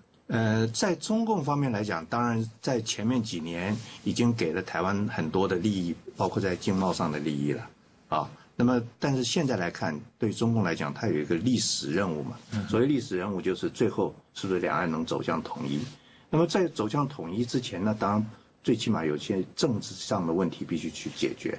如果假如现在一直停在经贸的议题上面，而没有办法走到政治的议题上面，这个对中共来讲，尤其他的对台工作来讲，是得不偿失的。是好的，谢谢吴汉吴教授。那么回到华府，我们也请教蔡德良董事长，就是您怎么看待目前两岸这样的一个相互的高来高去的语言？您刚刚也提到可能是试水温，那么有没有可能也是其实中国大陆在对台湾施予越来越多的压力？同时也想请教您的就是说，刚刚这个我们也注意到。马总统呢，他也曾经提到说，他希望在这一任当中完成一个重大的历史定位。您觉得会不会这就是马总统想要做的历史定位呢？是这样哈，我们知道从这个今年年初的时候，这个吴伯雄去北京访问啊，我提出一中架构啊。那么知道这个习近平上任以后也提出一中框架这个问题啊。那么所以呢，现在就是说，台湾要不要进入这个一中框架或者一中架构？那么我想，这个马总统就像我刚刚讲的是在试着把这个往前推，因为目前大家看起来20几年来的这个互相沟通交流，那么从经到政，由浅水区到深水区也好，这个怎么讲？就是说最后的解决办法就是说，现在大家都不谈了，大家知道台独已经不太可能了。那么台独不太可能下，那我们要怎么样在一个中国的或者是9·2共识的情况下呢，争取到台湾最大的利益？那么现在大家有个一致的共同点，就是说，是不是一中架构或一中框架，这是比较可行的。那么这个情况下呢，我们就是第一个要承认说，在台湾的人呢都是中国人，中华民国也是中国人。但是是中国人的时候，你怎么样进入这个，而不是被共产党统治，而是争取到一个台湾目前最大的利益，在政治上最大的利益。那说你说现在是不是在逼迫你、压迫你来这个政治谈判？我觉得说并不是压迫，而是说现在已经到了一个时间点，已经说刚才谈了，那么简单的都谈完了，现在要进入一个比较重要的、比较关键的东西来谈判。那么这个谈判呢，一开始呢就要先有一个好的气氛。那么所以呢，我想这个在 APEC 呢就是让这个陆委会主委来，然后大家互相称呼，因为你要谈判嘛，互相要平等的关系嘛。那你说你承认我，我不承认你，那这个东西就没有办法谈下去了嘛。所以他必须要在某些地方他自己也要做调整。那并不是说要来压迫你谈判。据我从这个不管是在美国的这个北京官方人士也好，或在北京官方人士来讲话，他们讲法就是说现在应该进入那个地方。可是呢，就是大家要开始谈，可是呢，并没有急迫性。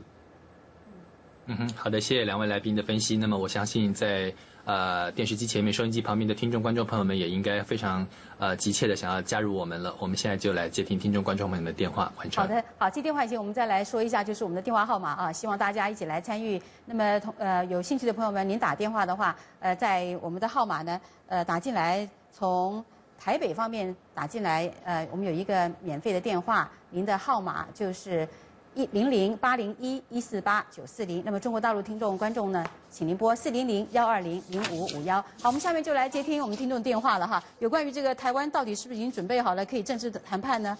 种种的问题。首先我们来接台中的姚先生。姚先生，请讲。大家好，向大家问候。我简单的说一下，两岸关系现在已经进入到相容不相排斥的一个地步。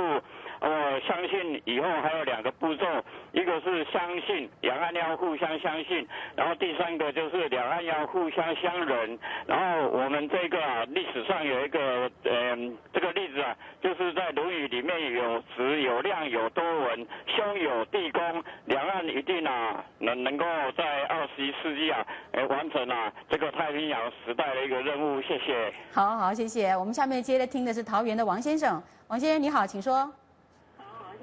这是在国际上大陆释出了很好的善意但是我想，只要在我们两岸的要在谈条件之前，只要不要矮化台湾的国格，让台湾是一个国家的地步存在的话，那我想我们的民进党就不会进行的一个反对。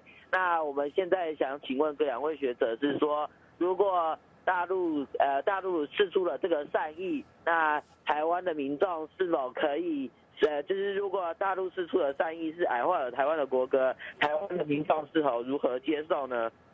那如果可以谈论的空间，谢谢。好的，我想这桃园的王先生谈的问题是非常的实际哈，是不是请蔡德良先生您现在回应一下？是，我觉得这个是很好的问题哈。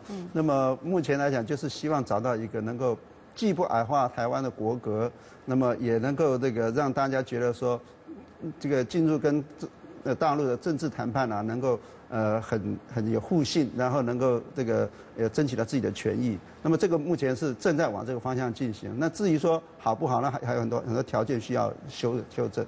所以我们继续看他们接下来怎么做。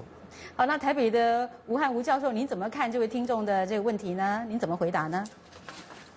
大陆要如何去释出善意，他也要看台湾怎么内部的反应到底是什么样。那么马总统这次谈到的这个不是国际关系，那么在台湾内部就将来会引起一些争议。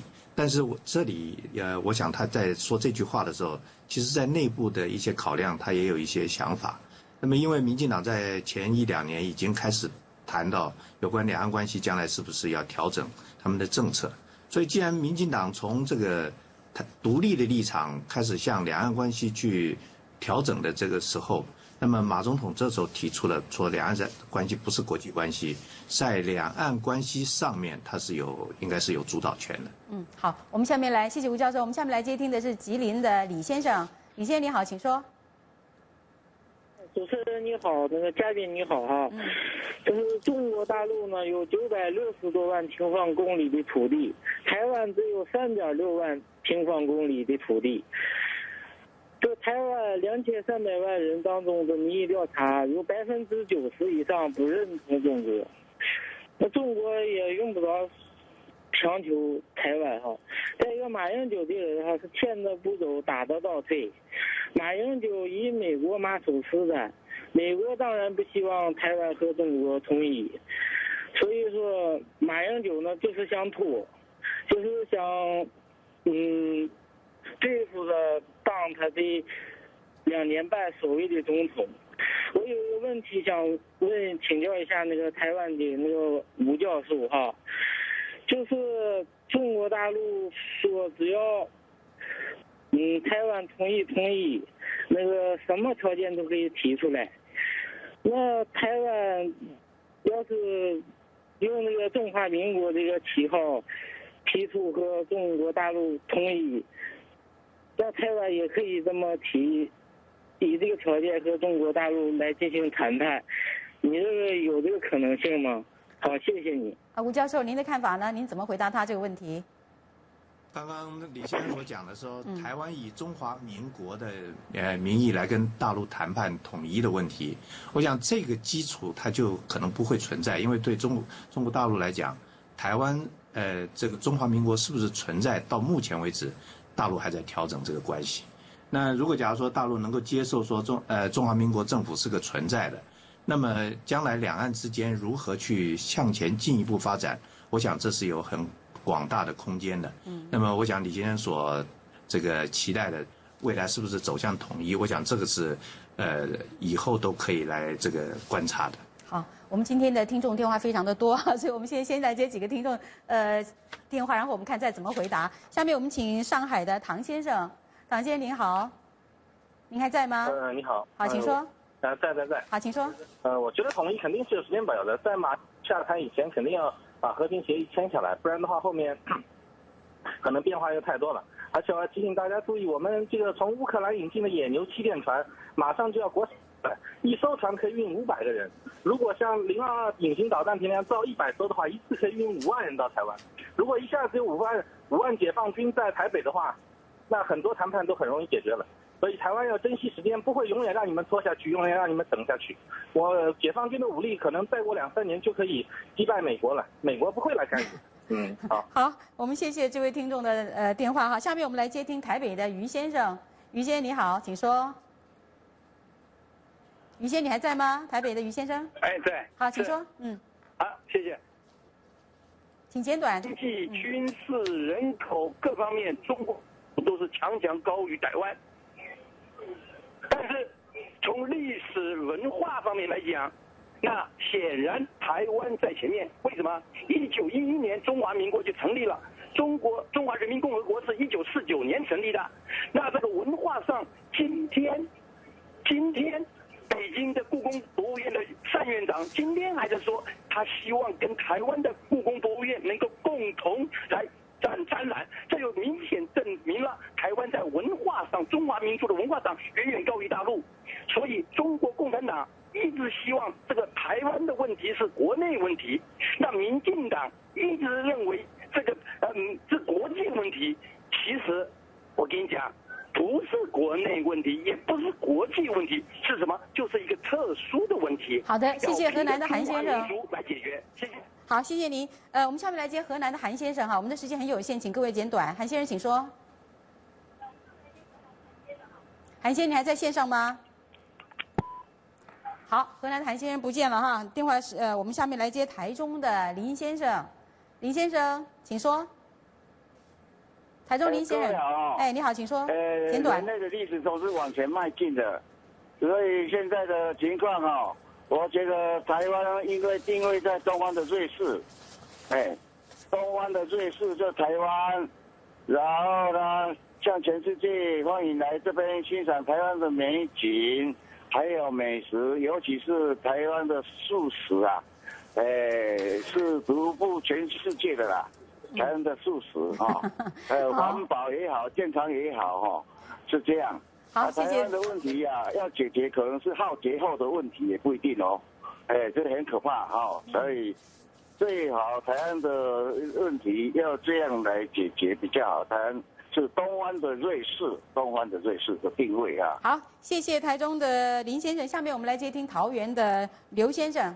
刘先生，你还在吗？刘先生。好，我们现在没有听到台。我想请说。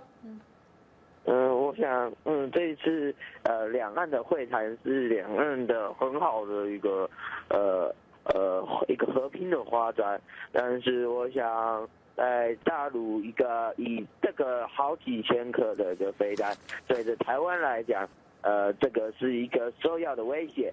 所以我希望大陆的在这个部分可以先使出善意。那大陆使出善意后，我相信台湾一定会使出善意的。谢谢。好，最后我们来接一下台中的这个林先生哈，请您简短。林先生，请说。喂你好哈。请说。上时节马总统在讲说这是不是国际关系，这是很恶劣的卖国集团。因为台湾民政府在2010年在华盛顿世纪九弹有国务院啊、司法院、国安局、中央情报局5个单位，180位美国官员的见证下，已经正式成立台湾民政府。因此，台湾跟大陆本来就是国际关系，他讲说不是国际关系，这是丧权辱国的事情。所以马英九应该要下台，对不起中华民国人民。而且当为一个总统还讲的不是国际关系，那你那些军人要干嘛？保护国家，这是很恶劣的一种行为。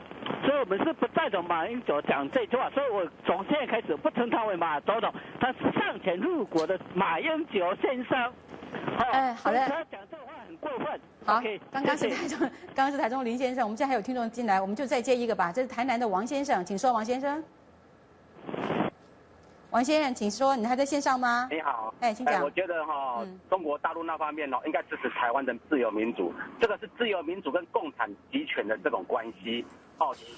中国人民希望过民主自由的生活吗？如果说你们的利益跟共产党、太子党、共青团起冲突的时候，他们的利益会把你们利益给牺牲掉。所以说，中国的人民应该支持台湾的自由民主这种关系。我们要联合世界自由民主的国家来摧毁共产党一党专政、无产阶级、无神论。谢谢。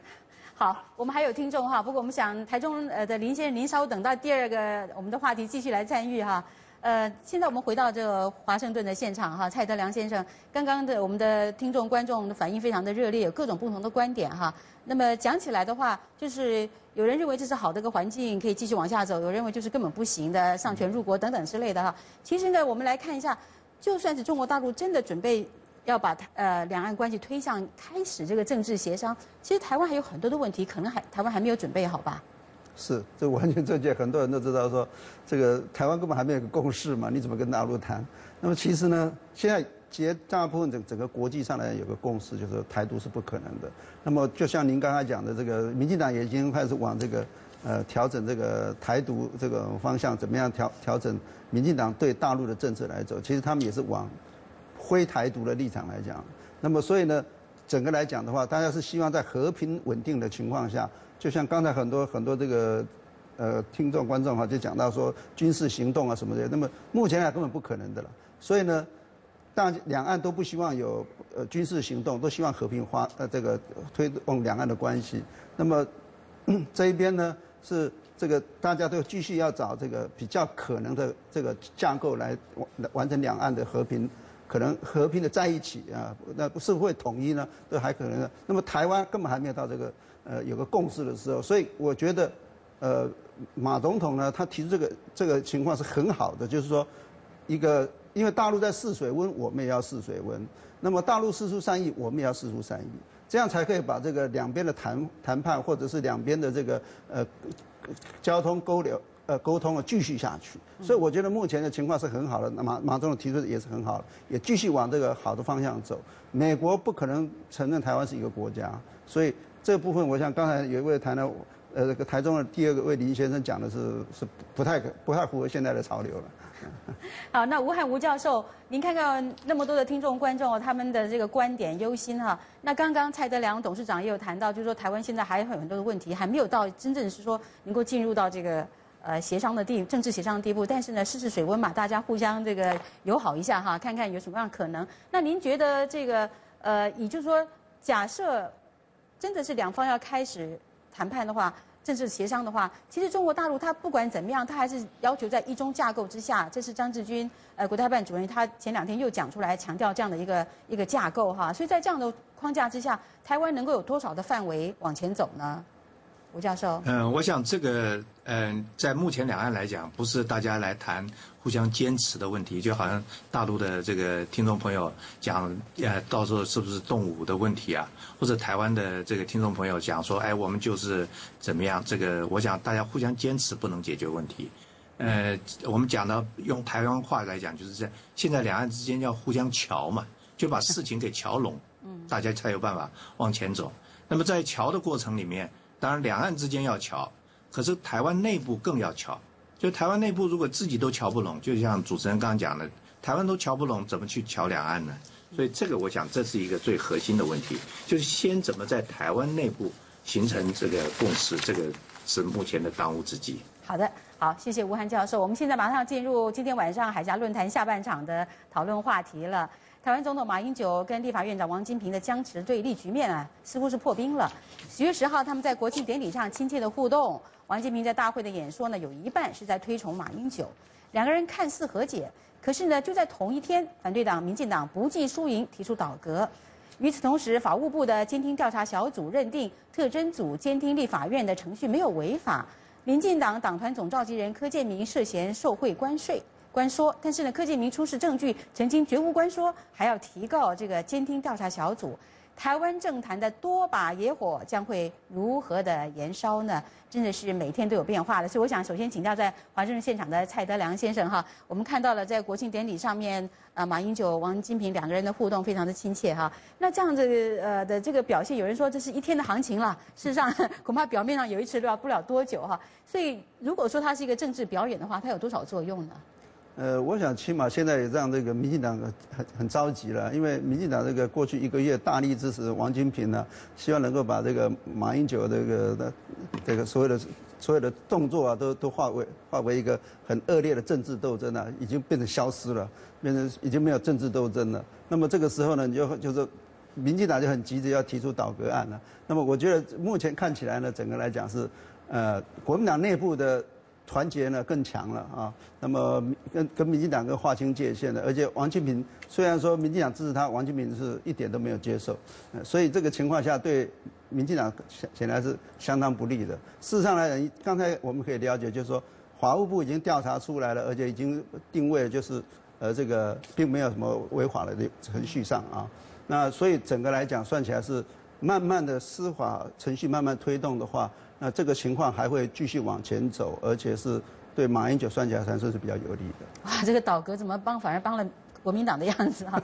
讲到这个倒阁，我想问一下吴翰教授，这个提出倒阁，民进党这样的做法，到了星期二，就是后天哈，就要在立法院记名投票了。其实胜算不太大，因为立法院有112席，那民进党是占了40席啊，所以呢，要过半数才能够通过这个倒阁。那就算是把其他的党派无党籍的或是其他的亲民党加在一起的话，根本也就过不了了。那明明知道过不了，为什么这个民进党一定要提出这个倒阁呢？您怎么看？他们这个举动到底有什么谋算呢？当然每一个政治人物在做任何决策的时候，他都有一个算计在后面。那对苏贞昌来讲，那么这个当然是因为站在民进党的一个领导人的立场，他当然要在这个问题上表态。那么当然在内部我们看到有很多这个民进党的这些大佬们都不太赞成这件事情，因为知道这个算计是不见得能够通过的，而且讲得不好听，这个倒阁案万一不成，会不会回过头来伤到了民进党？现在看起来好像有一点这个味道，就是蓝营的立委开始慢慢的比较这个集结，比较团结了。那么所以但是苏贞昌谈这个倒阁案呢，他可能也有一个算计，就是说万一在这个民意的压力底下，到时候会不会有一些国民党的委员跳出来一起来附和这个倒阁案？那么所以当15号在倒阁案提出的时候，他也会去动员群众去在外面，在立法院外面形成这个压力，所以让这个倒阁案呢变得这个有一点这个非常的有这个激烈的这个竞争性。但是我想无论如何呢，这个对苏贞昌来讲，它也是一个政治赌博。好。接下来我们就把时间交给台北的主持人叶博弈，请叶博弈继续来跟我们2位嘉宾发问喽。博弈。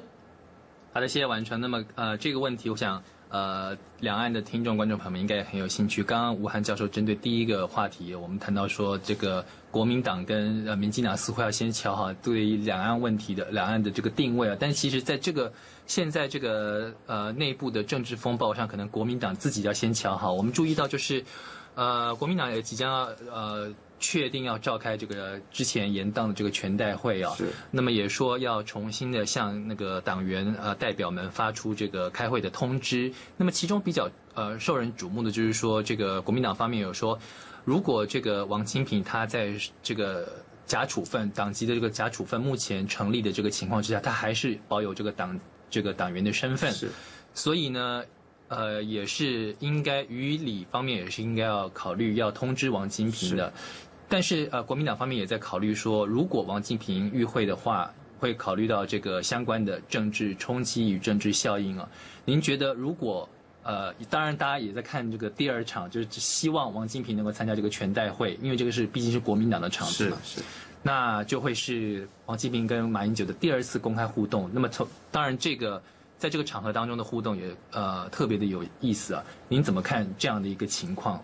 国民党要如何的因应呢？我觉得这个在国庆日我们看到马王之间的一个互动热络的这个情况啊，可以看出来他也有背后在国民党内部的一些压力存在。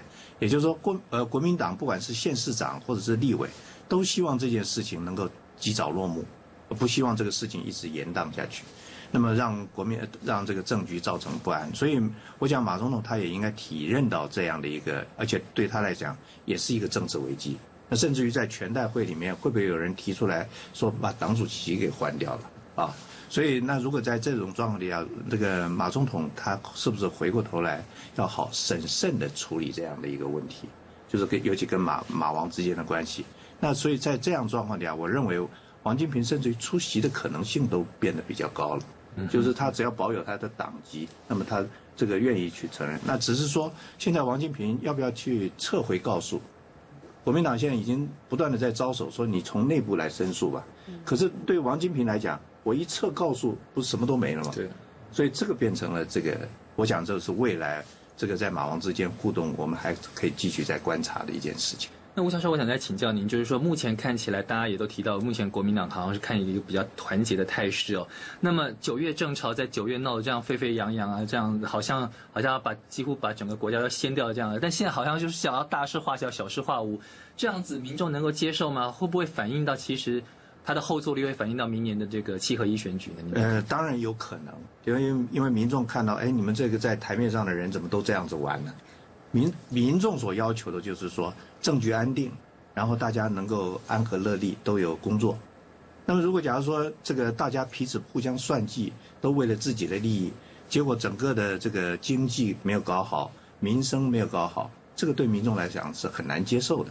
所以如果假如说马王和解之后，如果未来在政策上能够呈现出一些比较有利于国计民生的事情，可能对民众来讲是比较能够受用的。如果假如说这些事情还是看不到，我想这个马政府还是面临很大的危机。好的，谢谢武汉吴教授。那么回到华府，我们也请教蔡德良董事长，就是说也是同样的这个政治效应的问题哦。如果说国民党真的很希望就是9月正潮慢慢的平息的话，但是其实大家都会它的这个后续的效应啊，其实很难估量的。比方说这个原本支持马总统的人会说，你怎么可以就这样子跟王金平好像搓汤圆就把事情给搓掉了？那么原本的不希望这个事情闹得那么大的人，会反而就是说，你看本来这个事情就没有那么大的，结果马英九闹了一场以后，还是事情回到原点。所以怎么看，好像对于国民党来讲，都似乎不太有一个正面的发展。那不知道您怎么看这个后续的可能的效应呢？事实上是这样哈，从整个事情的原始来看的话，那么这个立法院长官说就是不对。那么其实在美国也好，在很多这个民主发达的国家来讲，这已经是不构成问题，你一定是下台的了，这没什么话讲。但今天呢会发生这样情况，那么我从华府来看，我碰到很多美国这个智库的朋友来讲，他们的讲法就是说，这个是台湾里这个叫什么茶壶里的风暴一样。那么，但是从台北的观点，这是很严重的问题。那么，但是从目前你看这1个多月下来看，发现说，这个闹完了以后呢，国民党还是国民党，民进党还是民进党。所以整个来讲，就是一个我们所谓茶壶里的风暴，就是说他们闹完了以后还是要合在一起，因为这政治利益的关系。为了要明年这个7合1选举，因为你知道国民党假如没有了，王金平也没有了，所以王金平还是要保护自己的利益，还是要支持国民党。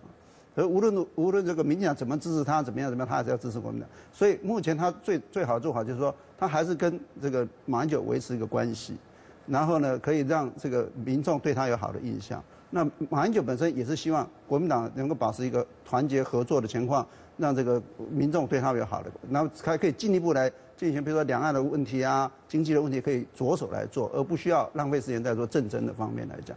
所以，而且从这个事情的这个发展来看呢，渐渐的现在很多这个支持马英九的声音也出来了啊，不是只有说这个支持王金平的声音，因为在台北在上层的人很多都是跟王金平有好的关系，所以支持王金平，但是一般民众并没有说真的说对跟王金平有好的关系，或者得到王金平的好处，所以慢慢的看到一个事情的真相以后，就会还是回头来支持这个国民党的处理方式。所以我觉得这个东西基本上是整个看起来呢，基本上是茶壶里的风暴，应该是这次倒阁案不通过以后，这个事情就已经消除了，就已经解除掉了。好的，谢谢两位来宾的分析。我们继续接听听众、观众朋友们的电话，完成。好的，欢迎大家打电话来啊！我们的电话号码呢，中国大陆的听众、观众，您请拨400-120-0551；台湾的听众，请您拨00-801-148-940。好，我们现在有好多电话哦，请大家要简短啊。首先，我们来接的是台中的林先生，请说。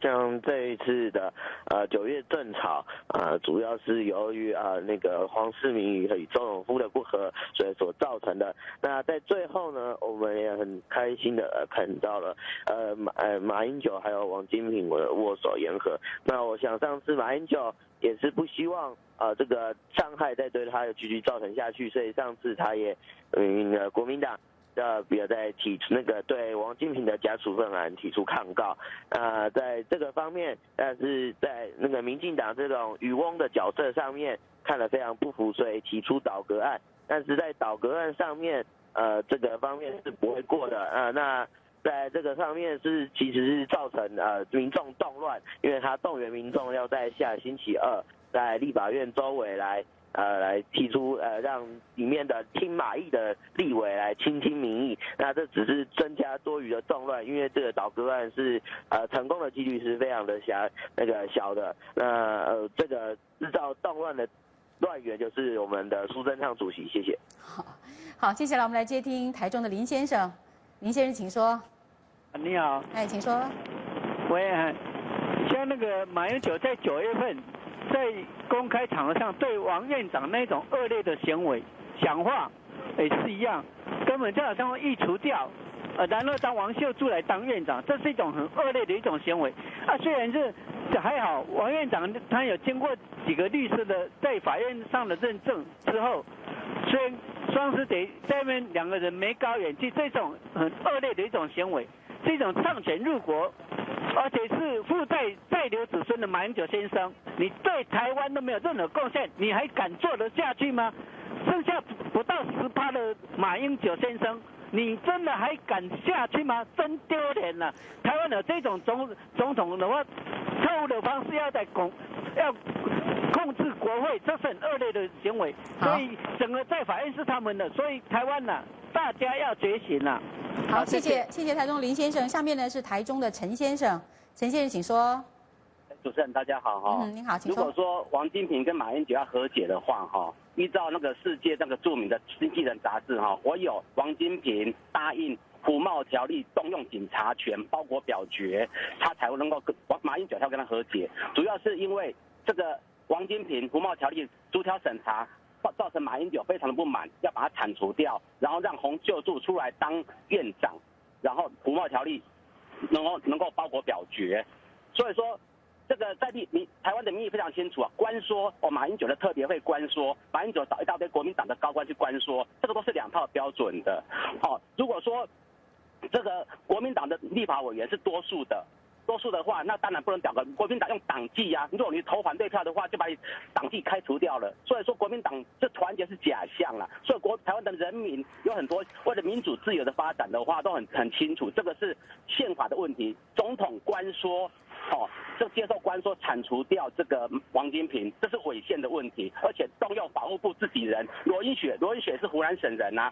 他也是这个那个党政军高官的子弟啊，所以跟马英九是同个镜子啊，是马英九的这个防火墙。所以说法务部用的这个乌龙的这个监听是一种不合法，也是违法的。等到以后台湾人民会清楚。谢谢。好，谢谢台中的陈先生。下面我们来接听台北的王先生。王先生你好，请说。谢谢台中的陈先生。下面我们来接听台北的王先生。王先生，请说。喂。嗨，请讲，是您的。那个。苏贞昌提出那个倒阁啊，恐怕那个江玉华没有下来，恐怕施尊康那个主席的地位恐怕就先崩盘了，因为啊，倒阁是倒不掉的啦，因为差的太多了，那个票数差太多了。那施尊康这下子哦，他恐怕他要先下来了啊。至于说啊，那个王金田跟那个马英九的事情哦，他们这是利益集团啦，互相在配合啦啊。如果真的说那个王金田被赶出了国民党的话哦，那国民党哦就也是伤了一半了啦啊。至于说那个国共哦，如果再看下去哦，从大陆传到台湾，如果再看下去，恐怕他那个国民党那个中华民国就要到太平洋去了。谢谢大家。好，谢谢台中的姚先生哈。我们可以从刚刚这些听众观众的电话里面看到，他们对于台湾的局势、对于两岸的这个看法哈，各有各的这个立场哈，跟他们的关切。那么刚刚的蔡德良蔡先生，您谈到这个台湾的这个政治，其实茶壶里面的风暴，等到倒阁不成以后又回到了原点等等之类的。事实上呢，现在全世界都在拼经济，只有台湾在拼政治啊。这种情况之下，台湾的老百姓其实是感同身受的。那我想要请您来谈一下哈，这个倒阁不成的话，刚刚你也谈到了，对民进党来讲，可能还是回到原点啊。那吴教授也刚刚也讲到了，可能呢是出于这个民进党政治人物的这个谋算啊。但是对台湾的这个人民来讲，整个我们看起来这个9月政争哈，一大堆的这些负面东西。但是在整个的过程到目前为止，我们到底看到了什么样正面的迹象呢？有什么正面的东西我们可以从中获益的呢？我想这个可以了解说，这个可以看到这个民进党的，对我来讲是看到民进党的一个嘴脸啊。坦白讲，就是说整个事情其实是很简单的一个是非问题啊。你在很多民主发达的国家也是一个是非很简单的是非，但是民进党把它转成一个变成是政治斗争的问题。那么政治斗争的问题呢，那他自己搞一搞，最后还是没有什么收获。因为很多人民发现说，这变成在浪费时间。其实一开始不是说虽然是马英九发动，但是把它扩大，把它这个延续下去的，其实是民进党在搞的。从头到尾就是民进党在搞这个整个这个斗争的。那么目前只要真的在走这个所谓司法程序的话，我想特侦组还在进行司法程序，法务部也在进行司法程序，所以最后还是会回到原点来。所以很多人会看到说，做那些其他的动作都是无谓的动作。那么所以应该还是遵循法治司法。那么吴教授，对于我刚刚这个问题，就是到底有什么正面东西我们学到了呢？从这个过程里面，我们也看到了这个监听的问题，还有这个原则的问题等等，有很多的冲突现象发生了。吴教授，您谈谈看，真的如果说我们能够从这个事件9月政争这种事件里面得到一些经验跟教训的话，那会是什么呢？第一个，我觉得马总统应该思考一下，就是将来在处理一些政治事件的时候，他的手段应该是用什么方式来。那么虽然在所提出来的东西都是比较正当的，但是它的效果到底是什么？那么所以也必须好好的去算计一下。那我们台湾的很多政治人物啊，都认为自己做的事情是正当的，但是很少去讨论它的效果的问题。包括苏贞昌也一样，他认为倒阁是正当的，在现阶段来讲，看起来马总统、江院长的民意都很低，那么干脆就倒阁好了，倒阁说不定对民进党会有利。可是，在效果是不是真的是这个样子，就要重新来评估了。所以马总统当时在提关说案的这个时候，他也要必须去算计到这个政治冲击可能是什么。那如果假如说没有算好，就是今天的这个结局。所以我想这个是对政治人物应该有的一个警惕。那么当然对人民来说，他会比较看清楚这整个在政治局势上面所产生的这些乱象到底是什么原因。就好像刚刚这个蔡先生所讲的，搞了半天，最后民进党自己在旁边一直摇旗呐喊，本来是国民党的一个家务事，结果最后呢，涉入最深的是民进党。那民进党在最近呢，我们看到它没有任何政治议题。那么既然没有任何政治议题，那么在未来呢，又不断的要去炒作，要去把自己的影响力扩大，所以对民进党来说，这个是机不可失。但是机不可失的同时呢，也可能是偷鸡不着蚀把米。好，最后我们给湖南的王先生20秒时间，请您来发表您的看法。王先生，河南王先生你还在吗？哦，湖南，对不起，王先生你还在吗？好，那还在。哦，请说。王女士，好，我们没有听到您的接听了哈。我们节目最后大概还剩下差不多2分钟的时间哈，我们就请2位来宾各以1分钟的时间来做简单的总结。首先，请华盛顿的蔡德良先生。我想两岸问题目前是发展是很好的情况了。那么，台北呢，只要这个整个局势稳定下来哈，让马英九可以全力来应付两岸的问题，我想会有比较好的进展。至于说对这个马王政争呢，对这个明年这个7合1选举有什么影响？其实目前看起来还早了，因为民众是健忘的了，所以我们还是要看看，主要看两岸的关系有没有什么进展，可能会比对台湾的影响会比较大一点。好，我们下面就请台湾的吴汉教授来做一个总结。吴教授。目前在台湾，对于马总统有不少民众认为他一无是处。但实际上，马总统在这个对外事务、在两岸事务上，其实有很大的建树。这个我觉得我们在批评的时候，必须做一个持平的这个论点。那当然，在台湾必须去考虑的就是说，蓝绿之间如何去这个建立一个共识，尤其在对外事务跟两岸事务上面。如果蓝绿之间在这个问题上都没有共识的话，将来想让两岸往前走一步，它的可能性也是没有的。好的，谢谢2位来宾今天非常深入而且这个精彩的分析。那么我们今天也收到了很多新的听众的这个电话，非常的高兴。那么有一些听众观众朋友们，您来不及参与我们节目的呢，我们也希望您能够未来呢也能够密切的关注我们的节目，同时呢抓紧时间啊。今天这个节目有很多的听众朋友还是没有办法能够及时的参与，我们希望您未来的几周都能够密切的锁定我们海峡论坛的节目，积极的参与我们的讨论。我们希望有越来越多的新的听众能够加入我们。那么特别我们要感谢的是，今天有很多台湾的听众朋友们，所以要特别感谢透过中广新闻网来收听我们海峡论坛节目的听众朋友们，谢谢大家。好，也非常谢谢博弈在台北跟我们联合来进行这次的海峡论坛。当然，我们也感谢海内外两岸之间的听众观众一起来参与，让这个节目的讨论更有意义了。那么时间关系呢，我们今天海峡论坛就到这儿要告一段落了。非常感谢美金华人活动中心董事长蔡德良先生，非常谢谢蔡董事长。谢谢。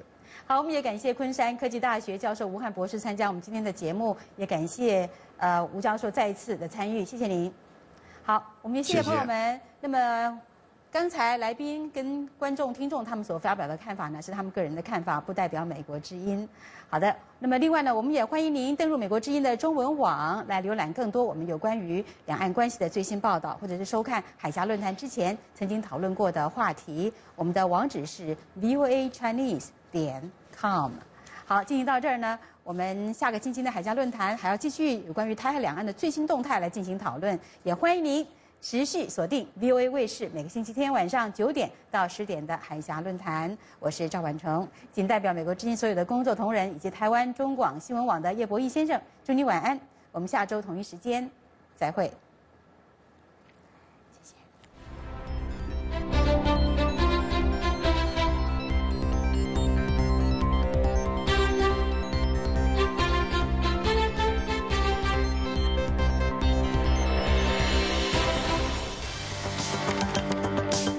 欢迎来美国之音中文网站观看 VOA 卫视的现场直播，我们的网址是 www.voachinese.com， 然后点击网页右边的现场电视，在这里您也可以观看 VOA 卫视不同栏目的视频。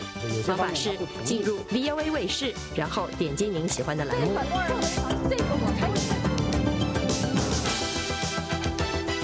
如果你对我们的节目有什么意见和建议，欢迎您给我们发电子邮件，电邮信箱是 chinese@voanews.com。后任香港特首梁振英的。还有他自己国内。如果您希望通过电邮参加 VOA 卫视时事大家谈节目的讨论，请把您的问题或评论发到 voasinwen@gmail.com。VOA 卫视全新推出，敬请关注。